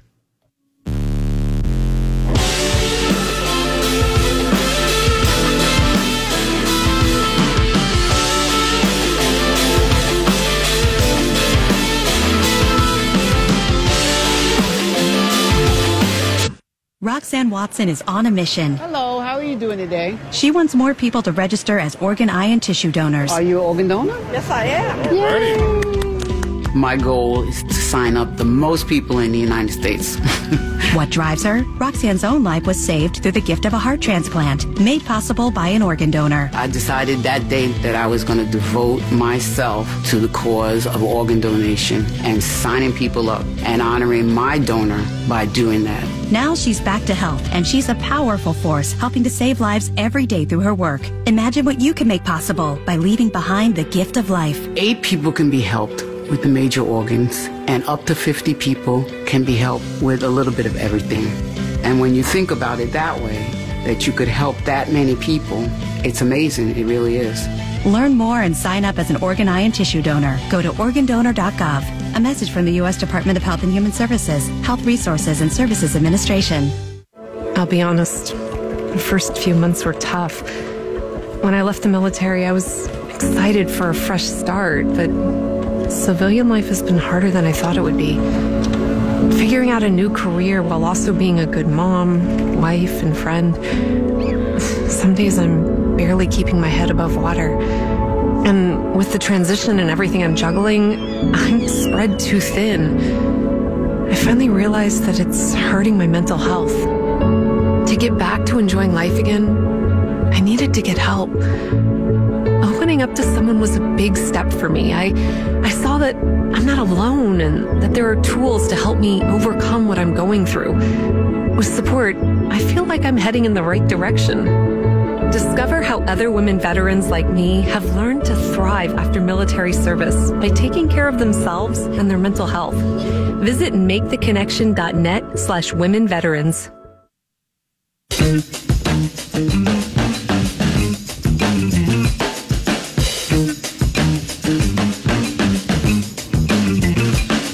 Employee with a Nebraska mortuary is in a little bit of trouble. Authorities say Ryan Smith, a 41-year-old who worked for the mortuary, he went and collected a body after a natural death. While he was there, he noticed there was a life-size, very sexy sex doll there. He called the property manager. First he tried to get him to, told him he had to bring it in for some biopsy. You need to swab it or something. And they told him, nah. Go ahead. And he called the county sheriff's office and said, the doll was found at a scene. It could be swabbed. And they said, it's not. Yeah, he's died of natural causes. We don't need to check his sex doll. Yeah. So, the property manager refused. Later, he heard some strange noises coming from the residence and saw Ryan Smith emerge from the apartment with his clothing disheveled. He'd gone back and banged the guy's doll. This guy needs to be locked up forever. He is a menace to society to even consider that. I mean, I don't know. Maybe the dude banged his own doll and that doll killed him somehow. Maybe there's some disease, Or a guy had a heart attack while going after this. I mean, because most people don't leave their sex doll sitting in where they're going to be hanging out. Right. You probably normally want to put that away just in case company comes by. Oh my God. He had sex with it. I hope he at least wore a rubber. You're not going to impregnate it. Yeah, but you got to be safe. That's true. You don't know if that guy even cleaned that out. Ever. Yeah. Oh, God. God, that's disgusting. I mean, there's no way that you could look at that doll and so sexy. I gotta have it. I'm I gotta going, break into this guy's house. I'm going to commit burglary, breaking and entering in order to have sex with a. And who knows? Like, he's 41, the guy. I mean, you figured he'd be, he's kind of in that age where you think he'd be able to get a real live person, but we don't know. He works at a mortuary, so he probably not that exciting. Kind of weird. Either that or the dead people get to him already. Like, if he's willing to have sex with that doll, you bet your ass he's. Yeah, I'd be watching some footage of whatever he's been with alone. We're gonna have to go to the tape for a while to make sure. Oh, I don't understand the sex doll thing. It's just, I mean, once you're done, don't you just feel? Well, while you're doing it, don't you feel gross? The whole thing is nasty. Yeah, but it's like elevated. There's some post clarity when you go, well, this was someone else's sex doll, a dead guy's sex doll. That's even worse. Yeah, I mean, there's a point to it where you're like, it's not even yours. What have I done with my life? God. You went into a guy died in that apartment, and you went back to that. What more? You put in the effort to have them try to deliver it to you. Like, hey, just let you know, we want to do a little swabs on it. He came up with a story to have them deliver it to him. Yeah, you did. A swab. You got a bio swab. Yeah, I mean, he could have had COVID-19. You definitely want to have that put into some put it in storage or something like that. Just make sure it's not spreading anything. Ugh, that's gross. We had a little wrap up of speeding tickets. Like Jokey called earlier talking about the guy that got a $1.4 million speeding ticket. He did. He was going down the Georgia Freeway and in Savannah, 90 into 55. So he was handed the ticket, and it said $1.4 million, and he said he called the court, assuming it was a typo. He reportedly was told he either had to pay the sum or appear in court. He said $1.4 million. The lady told me on the phone, this might be a typo. She said, no, sir. You either pay the amount on the ticket, or you could come to court December 21st at 1:30. So that's just a placeholder to make sure that, that he was never expected to pay. They just want to make sure that he goes in front of a judge because he was going 90 and a 55. Yeah, it's a weird, like almost like bail. Yeah. Because, I mean, you had to show up. Otherwise, that $1.4 million actually goes on to the ticket to charge you. Anybody caught going over 35 miles over the speed limit is called a super speeder there. And the judge will set a real fine, but it cannot exceed $1,000 plus whatever the state costs are. He said, we don't issue that placeholder as a threat to scare anybody into court, even if this person heard differently from somebody in our organization. Then why would you put it on there? No, they say that's just the way the system prints it out. Right. Blah, blah, blah. It's a threat to show up to court. Yeah, it's exactly what it's there for. It worked. I saw this tape from the lady's, what's it called? The camera. The dash cam? No, the thing on the doorbell camera. Ring doorbell, yeah. Ring. A cop in New Hampshire pulled over a dude speeding down the road. He was a DoorDash driver. He had some warrants out, and so he had to put him in jail. And the cop took it upon himself by taking. He knew the address. He wasn't far, and he got to the home, knocked on the door, and it said, "Hey, sorry, I had to arrest your DoorDash driver. Here's your lunch."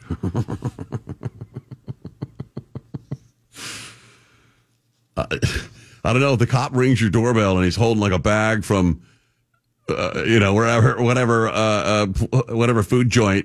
You yell, toss the stash, and then wait a couple seconds before you open the door. And one couple, they were a month before their big day, they got a big fat ticket, $231 speeding ticket.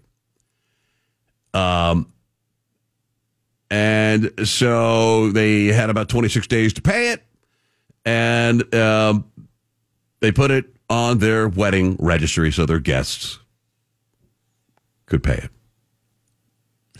I'm torn on this one. I don't know if this is genius or this is dumb. I hate it either way, I think. I think you're wasting an opportunity to get a really good gift. I mean, that is a pretty good gift, though. Would you rather you get another toaster? That's true. I got a red light camera ticket right now. I'm thinking about fighting it. Was it you? Yeah, it was me. But it's a street that I go down, a right turn I take every day. Lee in 1792. Yeah, and I'm always after the first two I got in a row. I'm always very, very careful to come to a complete stop. You know, if I'm on the motorcycle, I put my foot down so that it doesn't look like I'm rolling it. But I heard you can't really fight those, or that one you may be able to. I mean, if you have proof that you came to a complete stop. I mean, how can I prove it? They have video. It rolls a video because I've seen them before. Where I had one where I went to. Oh, can I request to see the video? Yeah, I went to argue and I'm like, hey, I thought I said I came to a complete stop. I know that's a right turn. They sent me the film and I definitely kind of rolled through the turn. So yeah, they sent you a video of it. Yeah. So they've seen the video. Yeah, they've seen it. So probably. Well, no, probably it's more. They go and they the camera goes. Yeah, because they get a picture of your license and your face, and then that's what they send, and then they'll go back and look and. I'm fine it. Yeah, if you came to a complete stop, fight it. It doesn't have to be. I mean, it could be almost a complete stop, right? No, you have to come to a complete stop. If you if you do a tap and roll, like you stop, and then roll through, that'll get you. Yeah, that's what I did.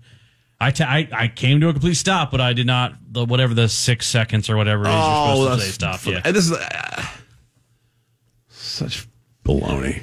It really is. It is because mostly there's probably no cop that will ever pull you over for that. So it's only a moneymaker. The light that's doing that to you. I wonder if, I'm going to try it anyway. I don't know. It's smart that they're asking for him to pay for it. I said I hate it. The new trend I'm seeing, I'm really hating with people is have you seen the cars with the Venmo numbers on the back? And like, it's our honeymoon. If you'd like to buy us a drink, here's our Venmo number. And oh no! I'm thinking about just putting it on the back of my truck for all time. Nobody knows. I mean, that's not a bad idea. Just put my Venmo on there and see if people give me money. That's not we'll give that guy some money. That's a nice truck. He keeps it real clean. Yeah. Here's $10. Or if it's my truck, that guy needs to clean his truck. Yeah, if I can't afford it, it's $5. Let's get to the remarks from the Florida Man Radio app. Loaded with your archives and such. All the shows are up there. Down at the bottom is a little microphone button. You can participate in these conversation. Here we go. Our petroleum reserves are empty. Billions to Iran. Billions of equipment to Ukraine and money. Billions of equipment left in Afghanistan. Spend nothing on our own military. Enemy combatants crossing the border. And Israel gets attacked. All a coincidence? That's a good rundown. With that much liquor being stolen, I'd keep an eye on the back door at Pelosi's house. I mean, I can't even fathom what 4,277 cases of booze look like. Two full trailers? God. According to South Park, turds were measured in Corix. Is that true? That's an episode. Corix? Yeah, Katie Couric at one point had the largest one. I forget who. Bono ends up getting it after him and Stan's dad compete. A similar mammoth turd, as described by Easy earlier, was also left by a Viking.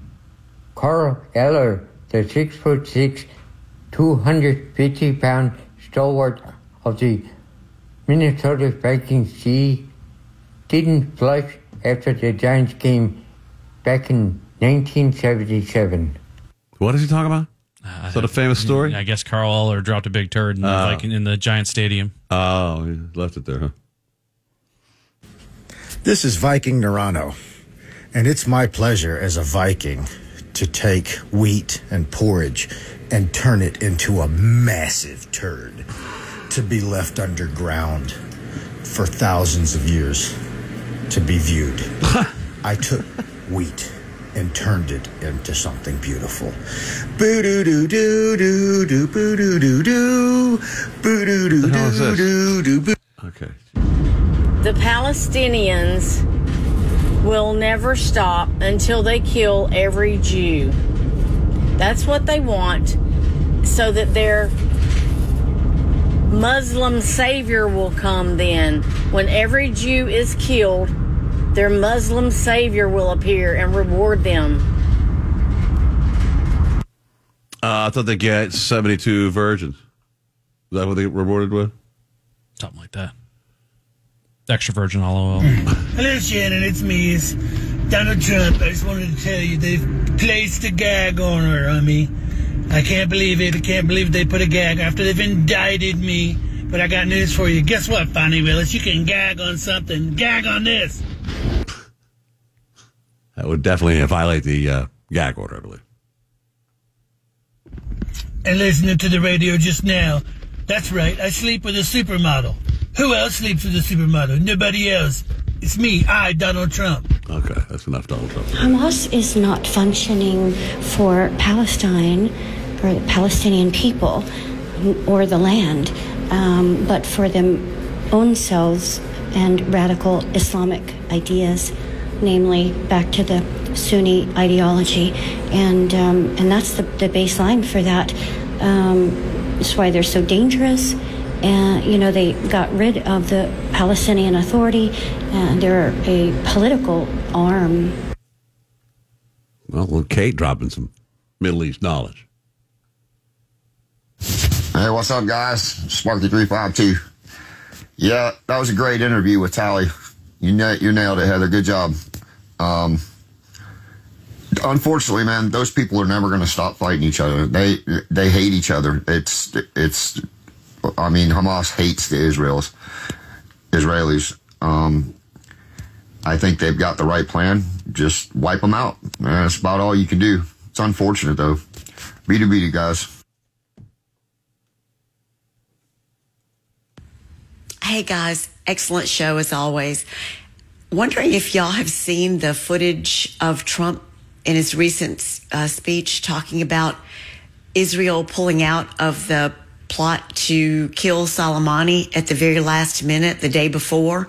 Trump is really not happy with Netanyahu, and there was a photo op shortly after where they met and Trump turned his back on him before he would shake hands with him. So it makes me wonder what's going on.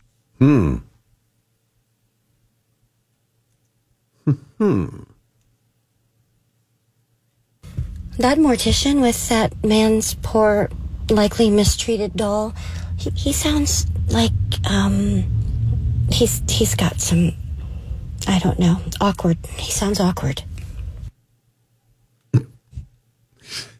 Awkward, huh? Just a bit awkward. It's a tad off. Broke into a dead guy's house to bang his doll. Hey, what's up, guys? Sparky again. Yeah.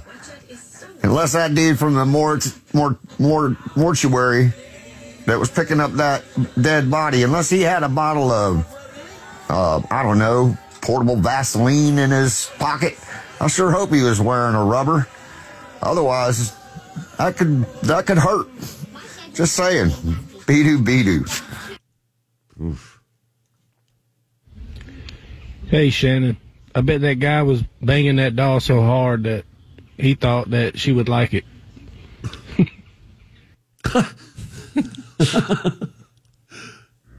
I went 155 today, but you can see in front of you if there's any cops or not on the straight road I'm on. I've been nailed from an airplane. Oh, you actually are the one person that got caught by the airplane? Dude, they catch people all the time on the 75 around Columbia County with the airplane. Well, Tally certainly touched on it. They do not value life. We've got an enemy that values afterlife more than life, and they are absolutely ruthless about it, and that is a huge problem, especially if we're not willing to be more ruthless than they are. And our asshat in chief certainly won't do that. He should be droning the S out of them instead of sending troops over there. We are literally going to run out of fuel. He's going to commandeer it from citizens to fuel the military. We're in trouble. Yep. Shando, here's the trick on the red light cameras. You register your car that you drive all the time in your wife's name, and she does the same, vice versa. That way, when you roll a red light camera, the ticket goes to her, and she can send the thing in and go, this is clearly not me in the car because it's you who's obviously not a woman. This Be-do-be-do. Does this have? I think this only has a ticket from the back. Oh, no, they do. Takes pictures of front, too. That's why you see two flashes when you're going through there. So it will take a picture of the person in the front seat, but they don't usually care. They'll just say, well, this vehicle is the one that was registered. Oh, they won't care who. Yeah. So whoever owns it is paying the ticket. Yeah. That's all that's going to happen. Fantastic interview with Tally. That was great. Got more information from her in that interview than anything I've gotten from the news lately.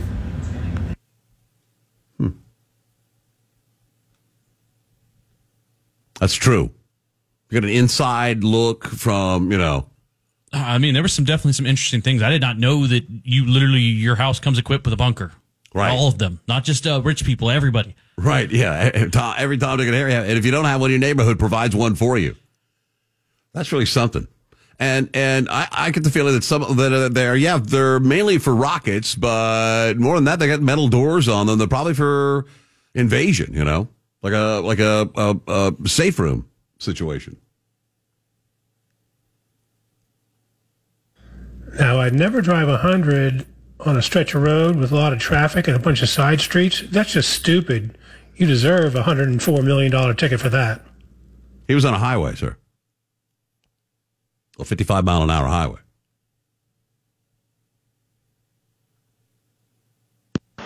I hope that guy that had the sex doll and died, I really hope he had herpes, and that's why he had the sex doll instead of getting a woman and then passed it on to the guy from the mortuary. What a sick freak. That's pretty gross.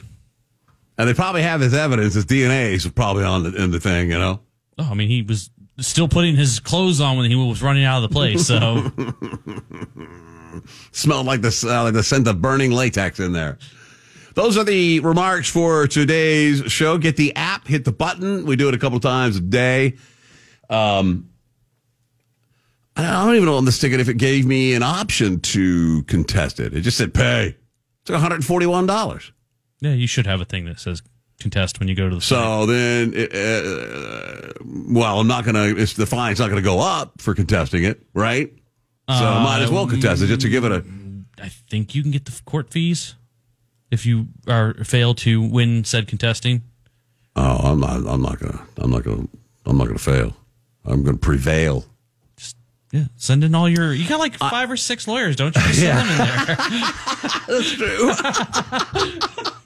Send somebody from the team over there. I once beat a ticket at the age of 17 or 18, I think. It was a road in Dallas. You got off, it was Mockingbird. It's 35 or 40, and then you go on. I was going under Mockingbird. You get down, and then underneath it on Lawther Drive, and I got busted about 6 blocks down Lawther Drive for speeding. And I went back, and the guy's like, I said, the speed limit's got to be, it's 40 or 45 on Mockingbird. He goes, no, it's 30 here. I said, no, it's not.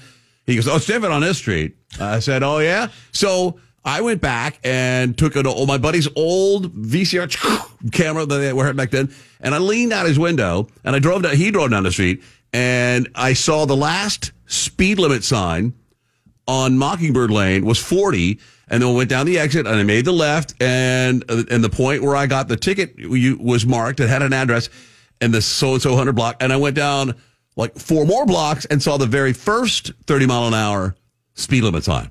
Yeah. I got off, and about 2 weeks later, there was a 30-mile-an-hour speed limit sign right when you got off of Mockingbird. Look at that. You making changes in the world. I just tried to get out a ticket. I don't care about saving people's lives or anything like that. I don't want to pay this exorbitant ticket. Other than that, the ticket clinic guys, most people in Florida are concerned about just not getting points. Yeah. I mean, you have to do like the comedy traffic score or something like that. It's the lamest thing in the world, isn't it? I feel bad for those guys because those guys thought they were going to be stand-up comedians, and now they are kind of. They're at the bottom of the barrel though when it comes to comedy. When you do a traffic school, right? Because they write your material for you, right? You're just doing, making funny jokes about stopping at a red light before you make a right-hand turn. I mean,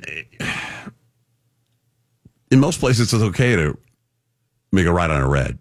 This says stop before you go. So stop here. Some people don't. They just stop. They're too afraid to get a ticket. They stop. Oh, yeah. And they don't go. Spot, they will just sit there. And I'm right there. You can go. Oh, they point to the sign. It says stop. I like it says stop. Don't stay. It's very confusing. Yeah, we're going to get old Ironsides Burke in there.